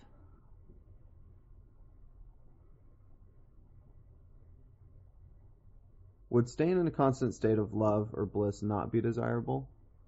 It's a double-edged sword because I think sometimes if you're so blissful, it really is that you're streaming in from this higher energy. And the point is, you're here to experience this dimension. So at a certain level, you have to be integrating with this reality.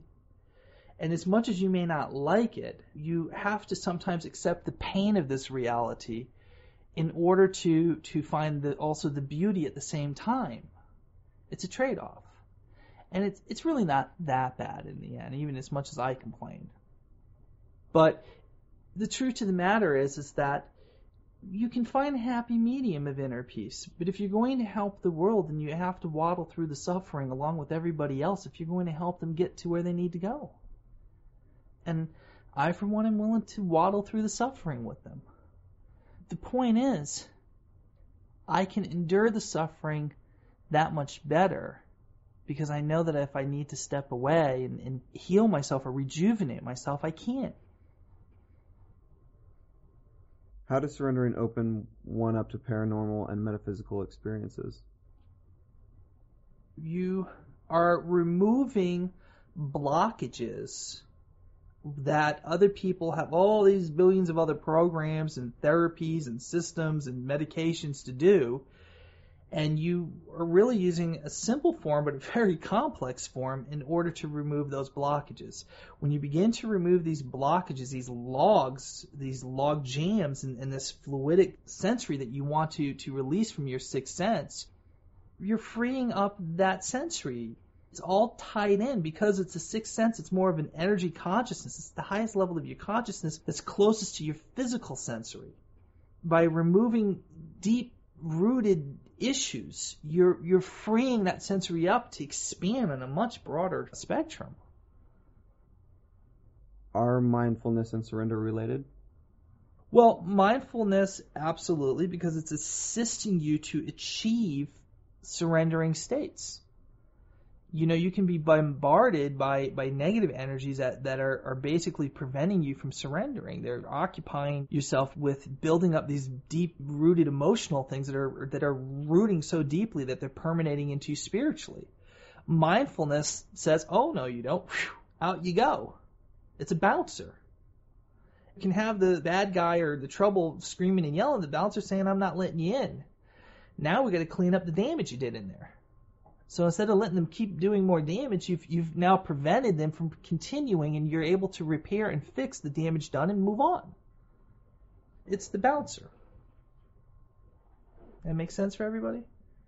So yes, they're very useful for one another in a sense.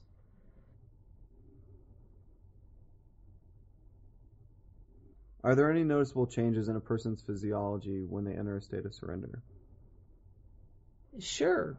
People will say that there's a different intensity about me or a different physiological look about me. I think that your immune system raises incredibly. I think that if you have a cold or an illness, if you surrender and you reach these great levels of this positive place, your immune system's going to raise. You're going to run out this illness out of your body. If you have some kind of disease, you're going to find that your body's coping and repairing it at a much rapider level. You're also going to find that if you can stay in this sense of surrender without asking to be healed, okay, without asking, okay, you will probably find that there's a very good chance at one of those sessions that the universe will just fix you. I have seen it happen. But you can't ask for it. You just have to do your work on yourself. And if miracles had a frequency of opportunity, it would be at that state. Let's talk about cancer, for instance. Some people believe or teach that cancer is allowed to rampage the body because you've given up the fight, or it's something that you're not willing to let go of. Now that sounds insane. But going back to what I'm saying about the whole being healed miraculously, you can surrender your illness, accept the terms of it. Now you would think, well, if I accept it, it's going to run rampant and explode because my body's learning not to deal with it, or saying, okay, we're just not going to fight it no more. Not true at all. But every part of your instinct's going to tell you, fight it, fight it, fight it. Don't surrender to it. What I'm saying is if you surrender to the devastation, you are doing to it what I'm saying is you're going to do to someone who's done you wrong in your life by forgiving them inside of yourself, forgiving the damage they've done. It somehow relinquishes it if you can do it. It will literally, in many cases, I don't want to say it's going to cure you, but I have to say in some cases it has cured people. In many cases. I believe that it is the ultimate point. What should someone expect from their ego when surrendering? A similar battle that you're dealing with the babbler. Ego comes in many shapes and sizes. Ego is often associated with pride, arrogance, overconfidence, zealous. Ego can be such a subtle echo and profoundly have such a big effect. Ego would be going into surrender feeling that you won't have a problem surrendering. You can do this, no problem. Accept the challenge that it's going to be difficult and you may not be able to achieve it. Accept it all. Accept the overwhelming thing that you face. And as it's pressing on you and you surrender, you will become ethereal. It will still remain matter, and the 500 tons that it is will pass through you, and you will then remanifest on the top of the heap. You cannot allow ego to even be involved, and the only way that you can get rid of the ego is to surrender it too.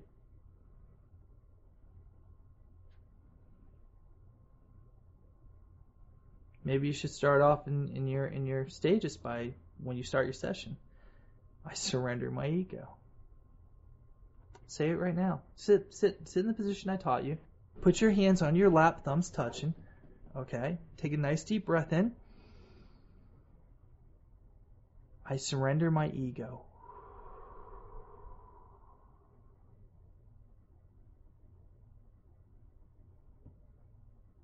Breathing in.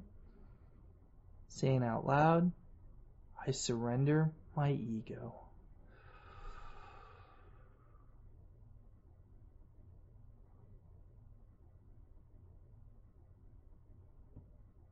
One more time. In. Say it aloud.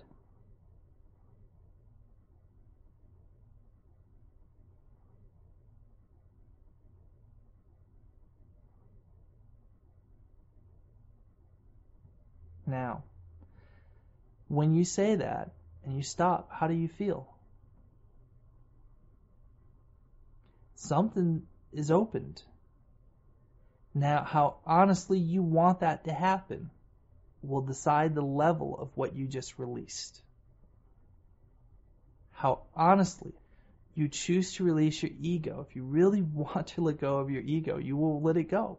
Because you're saying, I'm letting it go. You are the commander-in-chief of your consciousness. You just don't choose to exercise the power that you have. And it is ego that tells you, well, you're being arrogant if you think you can do that. And it defeated you now if you accept that thought. Do you get what I just said? Think about it. So the first thing that you say goes when you sit down to do your session, I'm releasing my ego. Well, what makes you think that I'm not here? What makes you think that your ego isn't your ego telling you can get rid of your ego? Doesn't matter. I now will continue with phase 2 of my release program, my surrender program. And you just move on. It's like the whole blowing out thing from Foundation. You're just kind of blowing out an issue. You're blowing out your ego. Out with the ego. Breathe in, new. What else are we going to take? Come on, okay. All right, deep abusive relationship. Okay. Such and such. Out. I'm letting you go. Out you go. That's it. Out with you. It may sound simple. You may have to peck away at this, but what will happen is you're going to go to deeper and deeper recesses. It's as if issues that are problem have layered themselves like sediment. They've rooted themselves deeply. And when you take the top, it's like pulling the top of a weed out of your garden. Okay, you pull it out, you throw it out. It looks like you got rid of the problem. You feel relieved. You can't see it no more. But you need to keep working maybe on that. And you'll know if you do or not. And then what's going to happen is you'll feel deeper releases emotionally coming out then. Do you follow me? So it comes out in different ways. Is there ever a time where you would have to surrender something that you don't see as negative? Well, if you surrender it and it's not negative, then it's not going to flow out. It's already part of your conscious knowledge. It doesn't have any rootings. You don't want any roots, is the bottom line. You can have conscious knowledge, do you understand, to draw upon as a being, experience. But what you're doing is you're not letting it root into you to solidify you, to hold you to this physical realm or to the dough. You're letting it go. So if there's nothing to really let go, you're really just doing a check on it. Check. This is just so potent. I mean, I don't care if you're an abused housewife, abused child, abused socially by other people, a Vietnam vet, post-war syndrome, illnesses. I don't care what it is. Just visualize it. You don't have to feel the full emotion of it, but just kind of acknowledge that feeling of inside of you and just say, I release it. I surrender it. I surrender it. Just work on it every so often. Move on to the next one. Don't sit there wondering if you got rid of the problem. Just it's okay. Sometimes it might just take an hour for it to release. You might be sitting out watching TV and all of a sudden you just feel this, boy, I don't know why, but something just came right off of me. It's in progress. Don't push it. Let it take its course. Do your work. Move on with your day. But it can be applied for everything. You just simply feel it as you're doing your ritualistic process per se. Choose to release it. Breathe in. Release it out. Internalize. Feel the emotion. Release it out. And then deal with whatever emotions come afterwards. The relief, the joy, the pain, the tears. However it comes out. If nothing comes out, just wait. Wait. If you don't feel nothing the rest of that day or the rest of the week, go back to it and do it again. It will maneuver out when it's ready. It's like a tooth for a young person. It's got to wiggle and take its time, but it's going to come out. Don't be ripping it out before it's ready. It'll come out. The fact that you're dealing with it is telling you it's ready. It's loose. Are there events in life like dreams or meditative states that can trigger surrender? I think that there are always people who are probably more spiritually evolved from previous lives. And in some ways, in their dream worlds, they're able to act as their own therapist, per se, and help with release. So certainly, because dreams themselves are mechanisms to help you release on more simpler levels issues in life. This is, again, what I've taught from Primitive Instinct, why we dream in the first place, is to cope. I also believe that there are beings who may have a vested interest in you that will work with you in your dreams to help you release stuff, and it can be released more easily in dreams. And then you find in your conscious life that for some reason you've accepted something. And when you say you accepted, that really means you've surrendered something. I know that in many cases I work with many individuals on a dream level because there's less issues from their conscious minds for me to have to battle through.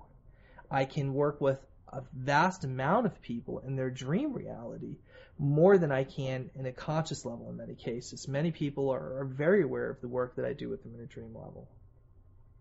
But if it's ever negative, it's really just, your ego mind putting fear into what the overwhelming possibilities are.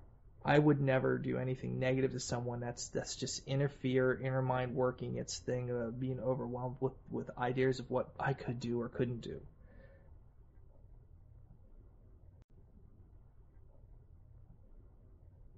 How does someone begin to surrender? You decide if you're ready or not.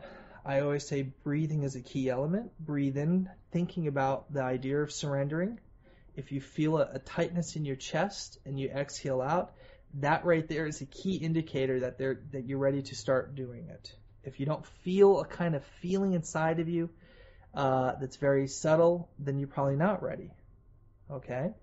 Once you are ready, you have to have quiet. You have to have privacy. You have to have alone time. Okay? Because you may cry. You may laugh. You may be just like, this is the happiest moment of my life that I'm finally able to let this go. But you're going to need private time. Okay? You're going to start off by standing, facing north, do a few breathing exercises and breathe back out, blowing out maybe some basic issues for the day, like, all right, I'm not going to worry about laundry, I'm not worrying about my bills right now, I'm not going to worry about those things. Just blow them out like you would do in a traditional meditation. Maybe do a meditation first. When you're done with your meditation, then stand back up to change the whole feel of what you're doing.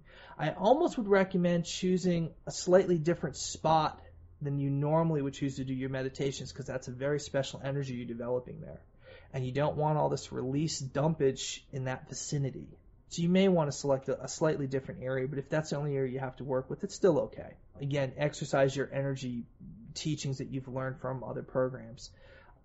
Then as you're standing up, you do your breathing, and then you want to begin feeling that you're ready to start releasing. You might want to sit down in a chair, feet on the floor flat, not crossed, hands within hands, just like you would meditate, and you then want to go within and then see what is the first big issue that starts to come up.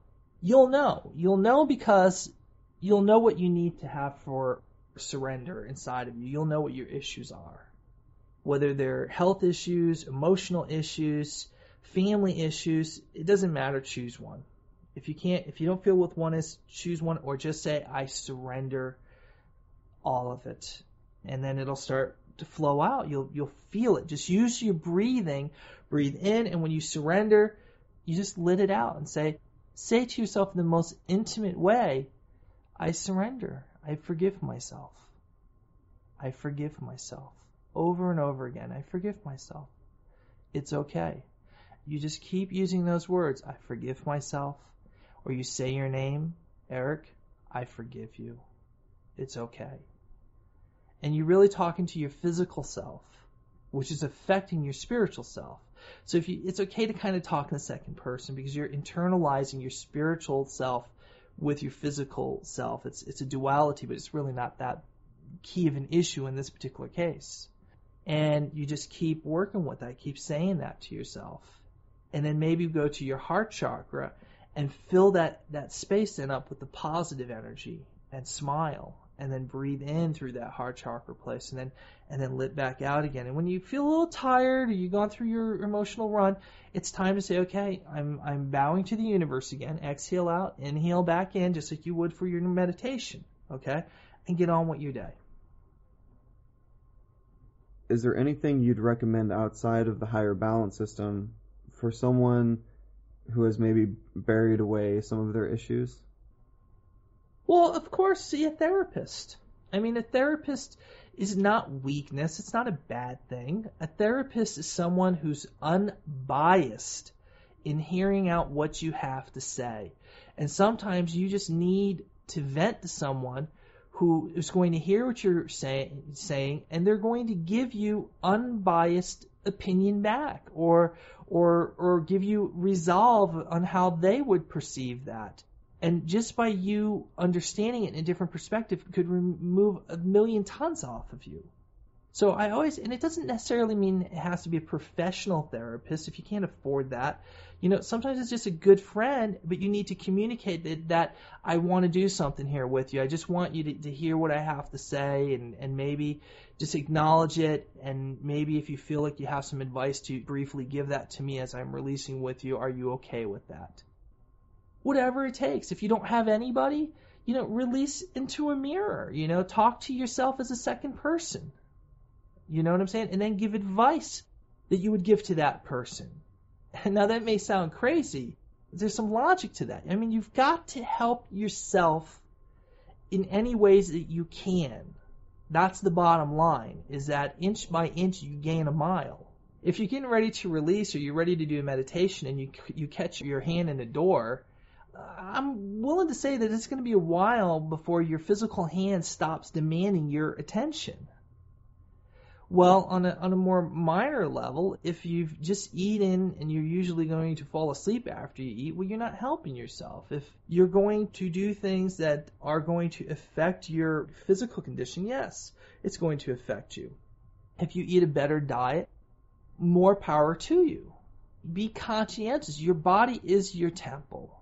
So what you put into it is going to affect your brain biochemically, and your brain biochemically is going to affect your mind, because it is the stronger center point. You're in this dimension using this body to plug you into this dimension. It is the most powerful mechanism that your conscious mind is rooted into until it's run its process of life. You're really reverse engineering to kind of reach the mind of who you truly are. How you look at your body, or what health your body's in, whether you're drinking too much caffeine, or whether you're drinking too much soda, or too much sugar, or too many fat foods, or whatever, do the best that you can. I am certainly not going to preach at somebody for certain things. I mean, I don't consider myself the best at certain things physically. But, I mean, there's a limit that I will draw, that I know is too much for even me. And I know that I have to exercise some willpower and say, okay, I can't do that. And I certainly have more advantages than most people, and I still will reserve myself in most cases to better my own physical health.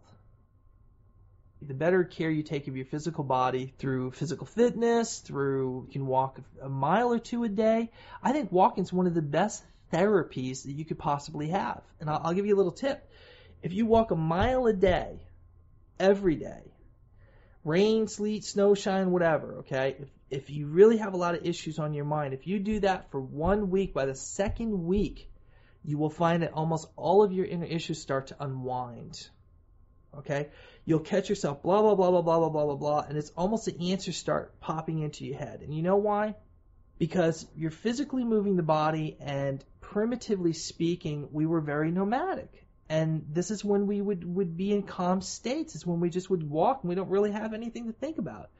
Well, you're unwinding your thoughts, and your inner consciousness now is able to talk to you without anybody else bothering you, without you having any other responsibilities, and in this modern age, without the computer tempting you to be entertained, or the TV to entertain you, or whatever else is there, or a good book you want to read. You really are diverting from the inner issues that you need to work with, and you're not facing them, you're not dealing with them. So when you're walking, you're kind of excluding access from other people to you and other objects to distract you. So it's probably one of the best therapists you can have is to just simply walk, and you gain the benefits of health from it. Can dreamscape sessions be integrated with surrender? What is going to happen is that if you're working on surrender stuff, very likely you're going to find that in your dreamscape, more stuff is going to start coming up with the dreamscape. The dreamscape is going to certainly complement the surrender process. But surrender is really you really knowing specific issues that you know are probably things that you need to let go of. And therefore you are bringing them up more directly and a very powerful tool of releasing that. Whereas a dreamscape is not going to draw on major issues unless you're really ready to handle it. Do you see what I'm saying? Dreamscape more or less is effectively taking chunks out, but not huge leaps that are going to be done through surrender. There's not really a very good comparison between the two, but surrender definitely is a huge, huge tool in removing issues very rapidly. Using a dreamscape could bring up some big issues and help you resolve them.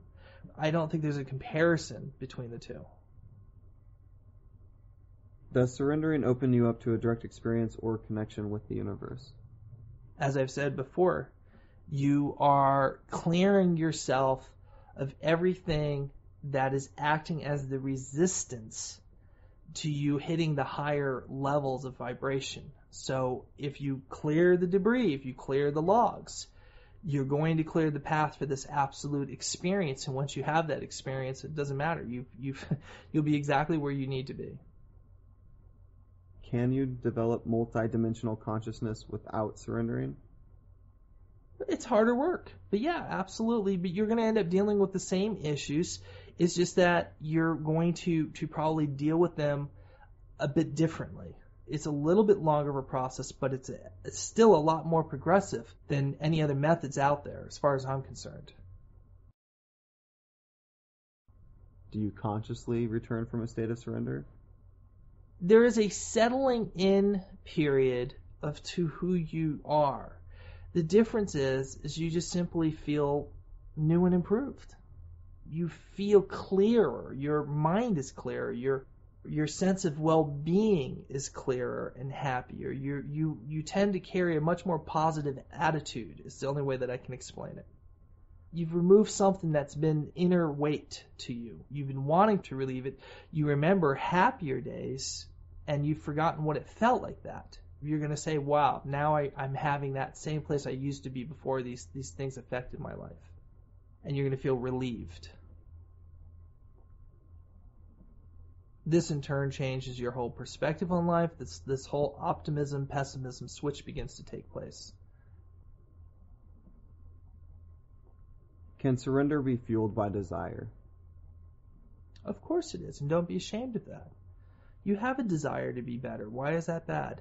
You have an intention to sit down and do this. Perfectly okay.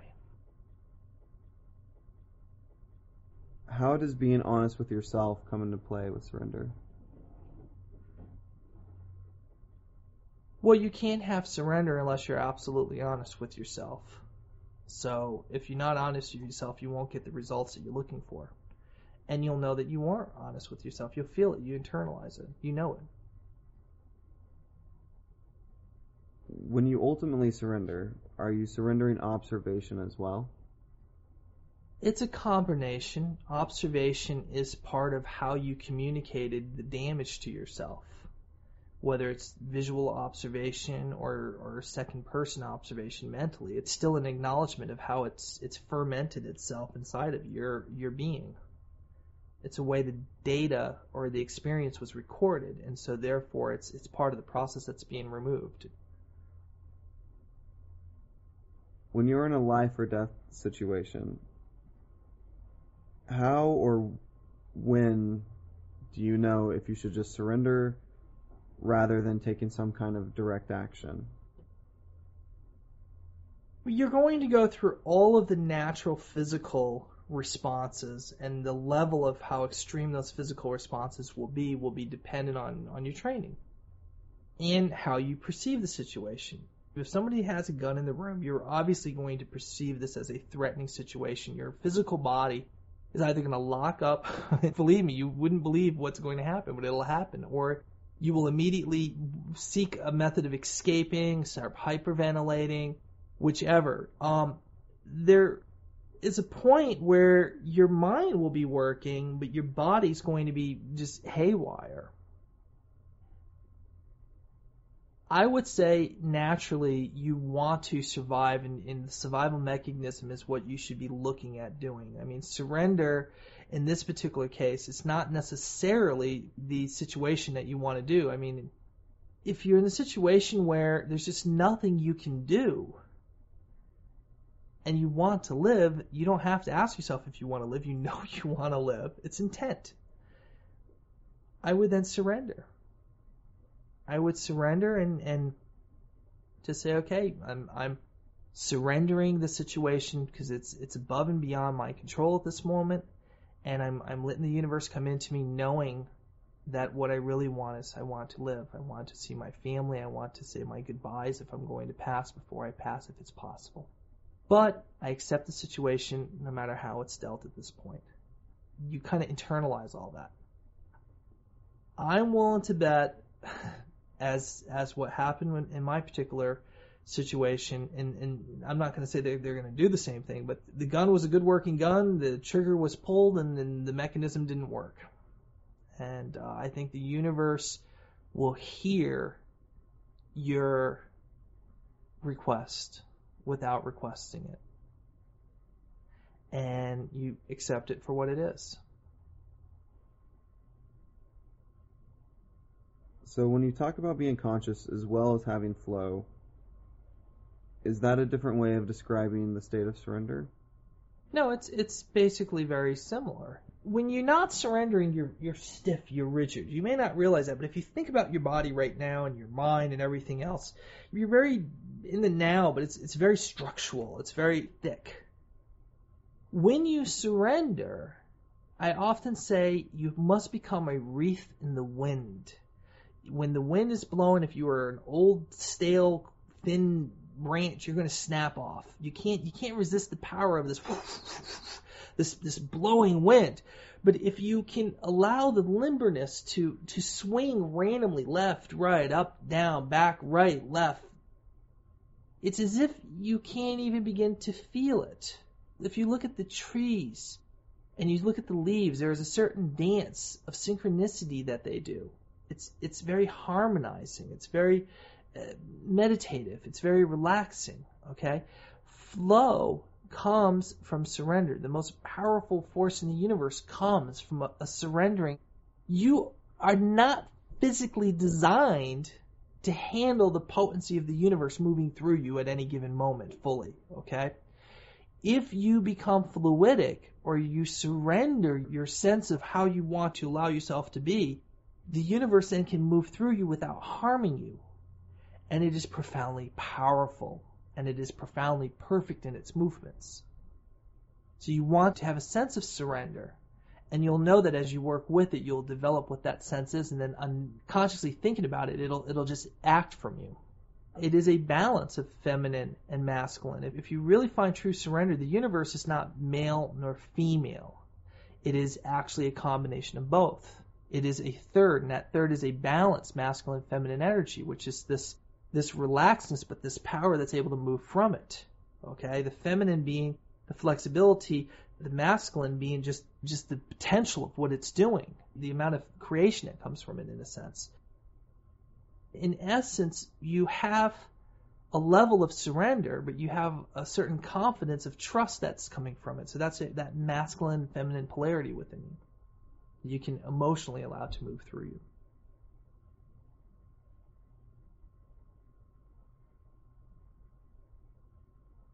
The ideal for many Eastern spiritual methodologies is to achieve a state of non-dual awareness permanently.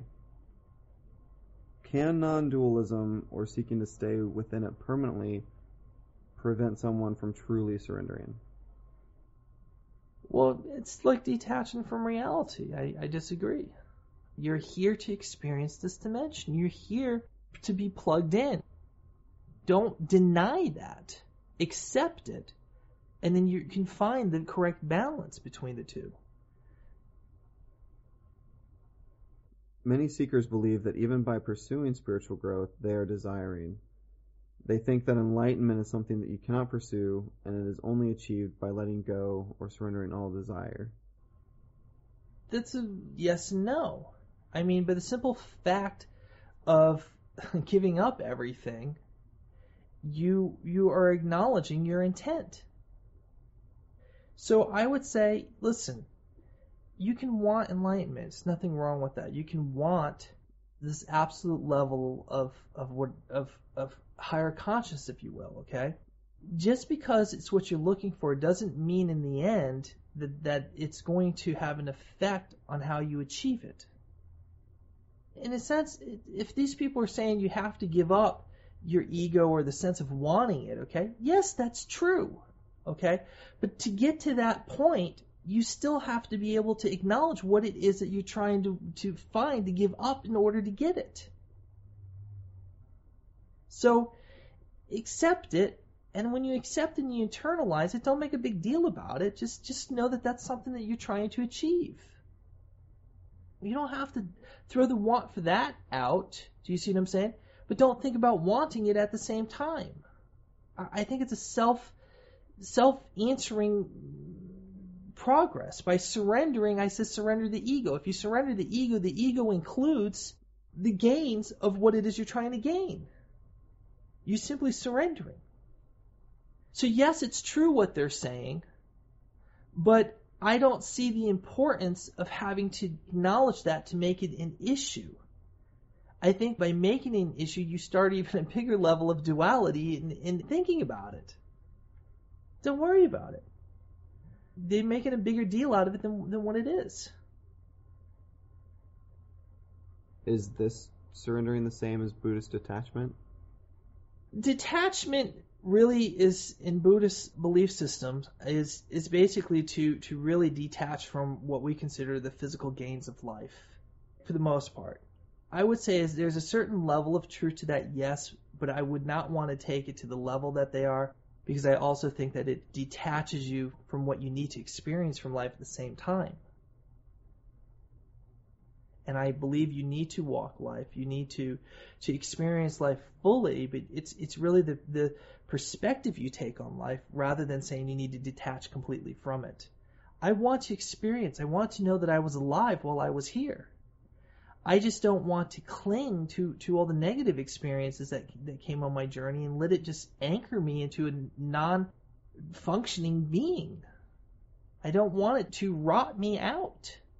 I want to be alive. I want to feel the grass underneath my feet. I want to laugh with my friends. I want to watch a sunrise. I want to dance with my partner. I want to experience life in its fullest level. Along the path, there's a few jerks on the way, and there's a few shitty experiences, and I don't want that to stop me from appreciating life, the creation of God.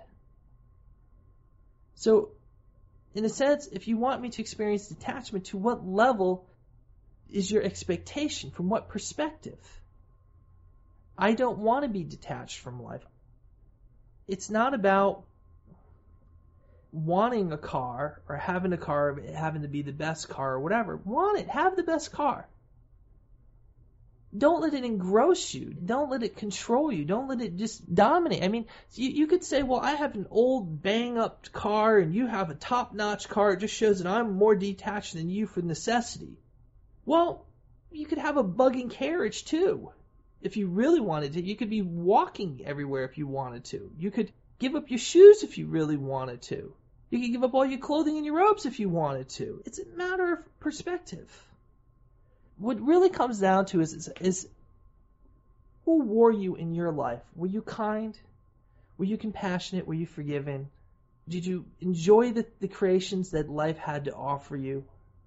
Did you enjoy the creations that were created by God? Did you smell the flowers? Did you feel the grass on your toes? Did you help a kindred person in your journeys out often enough? Do you feel that you've done enough to say thank you to God for giving you this opportunity to experience this life? If the answer is no, then you got a lot of work to get started on. And there's no time like the present.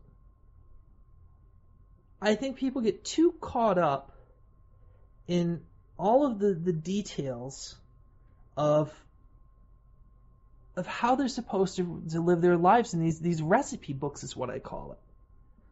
I mean, when I look at the Quran, the Kabbalah, the Old Testament, the New Testament, the Bhagavad Gita, these are all rule books, the recipe books on how you're supposed to live your life. You can't live your life through a recipe book. You can't. You already know right from wrong internally. You already know. And each place in each part of your life, where you happen to come into this world and what society you're in, and where that level of society has come to, you have to adapt to that experience. And no one book is going to work for every single situation. I don't care how they say yes it can. They're making it, they're interpreting it, and bending the rules through their interpretations to make it seem like it's fitting. You already know the answers internally. You already know. All you have to do is free all the rubbish inside of you, surrender it all, and all the correctness will come forward. That's it. It's that simple.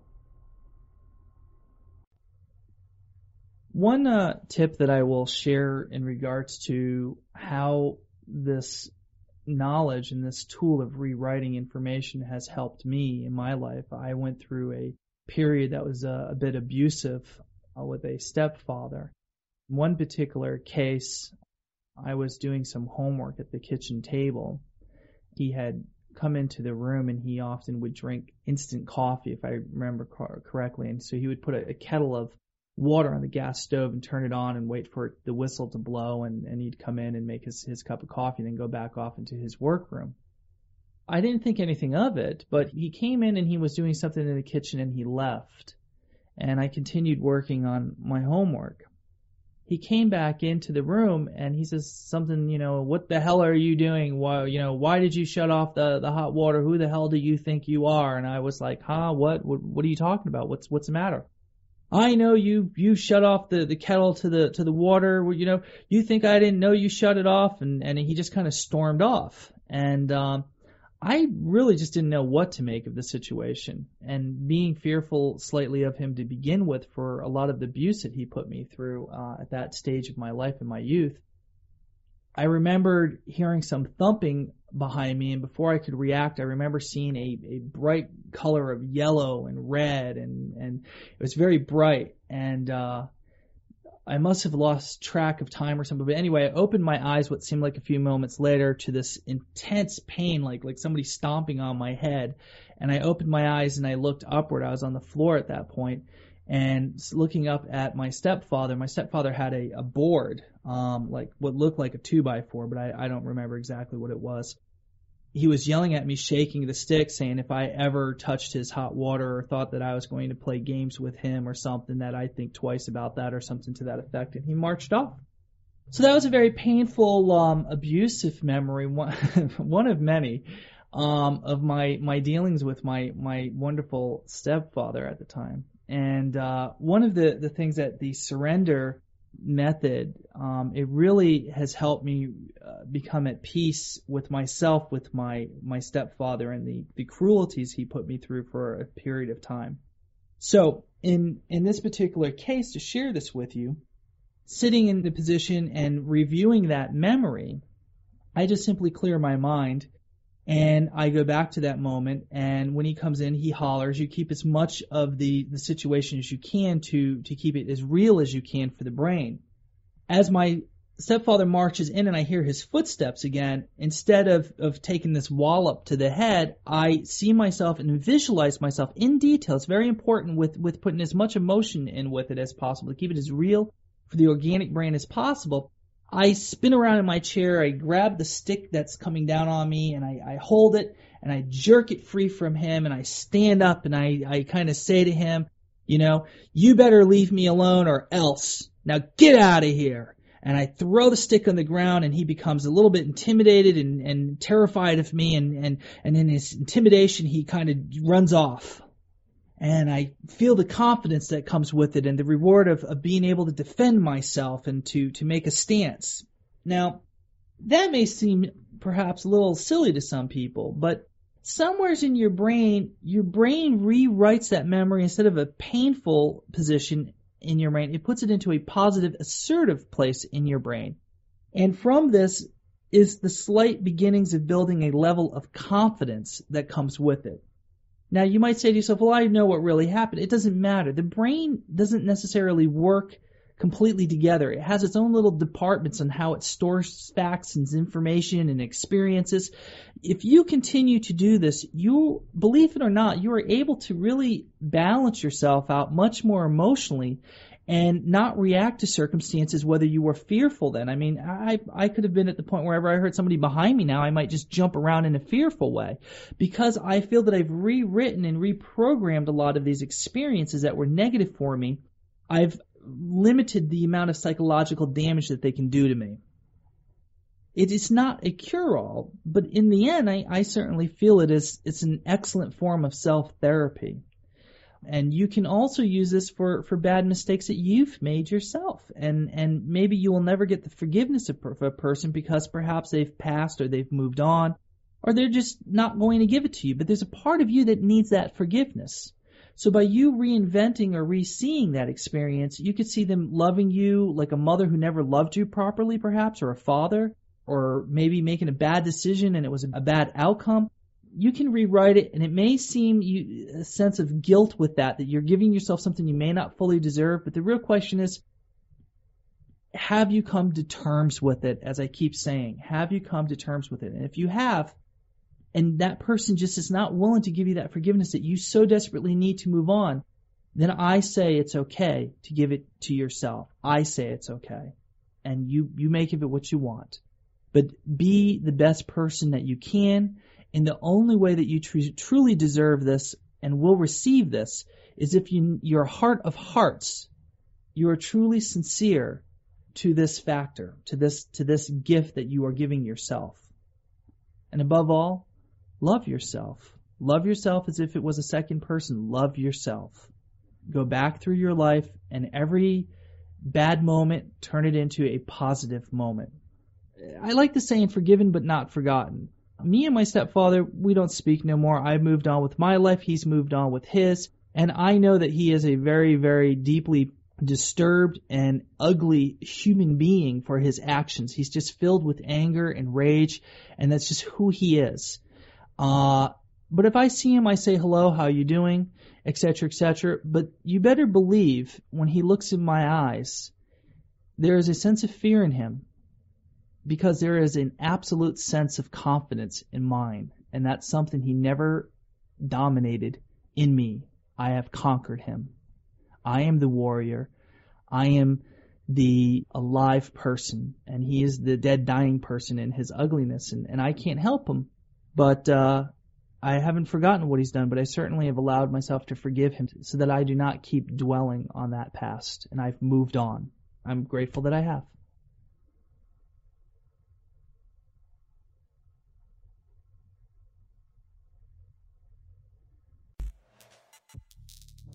A lot of people ask us, where's the best place to start with our courses and material? The fundamental backbone of everything in our catalog is the Foundation Meditation System. This is a unique meditation technique geared to the purpose of absorbing prana, stimulating key regions of the body that enhance sensory development, and allow one to tap into a source of unbridled spiritual energy. Foundation meditation can be learned in our book, Meditation Within Eternity, or you can visit our website, foundationmeditation.com, to acquire the audio course. Again, that's foundationmeditation.com. Each of Eric's books comes with a secure readers-only section online that contains a treasure trove of complimentary free training material. When you add up all the free training you get with each book, you have a combined total value of over $1,000 in additional content.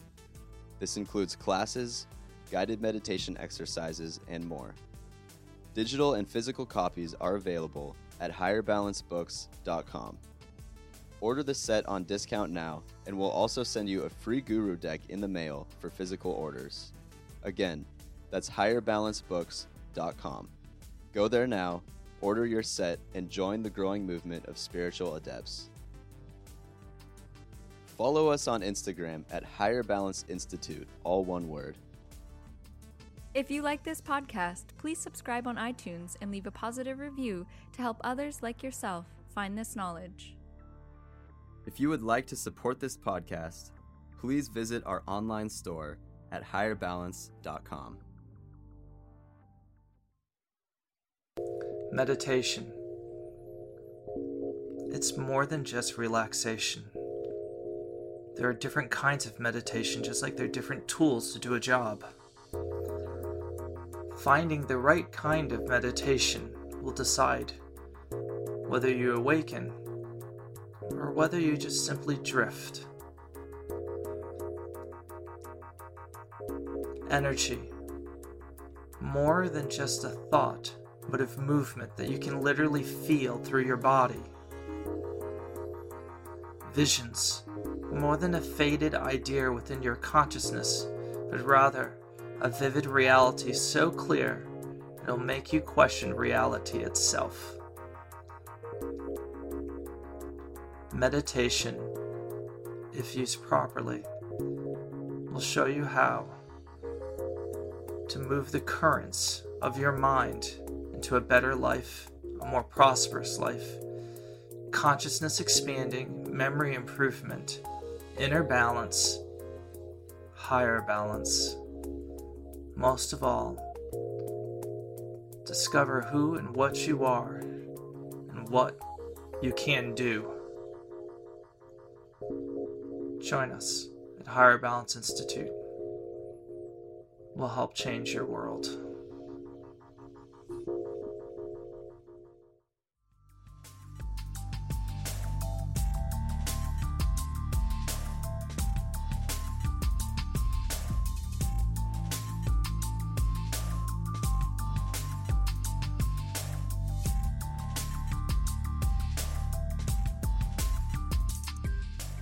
Thank you for listening to Rebel Guru Radio.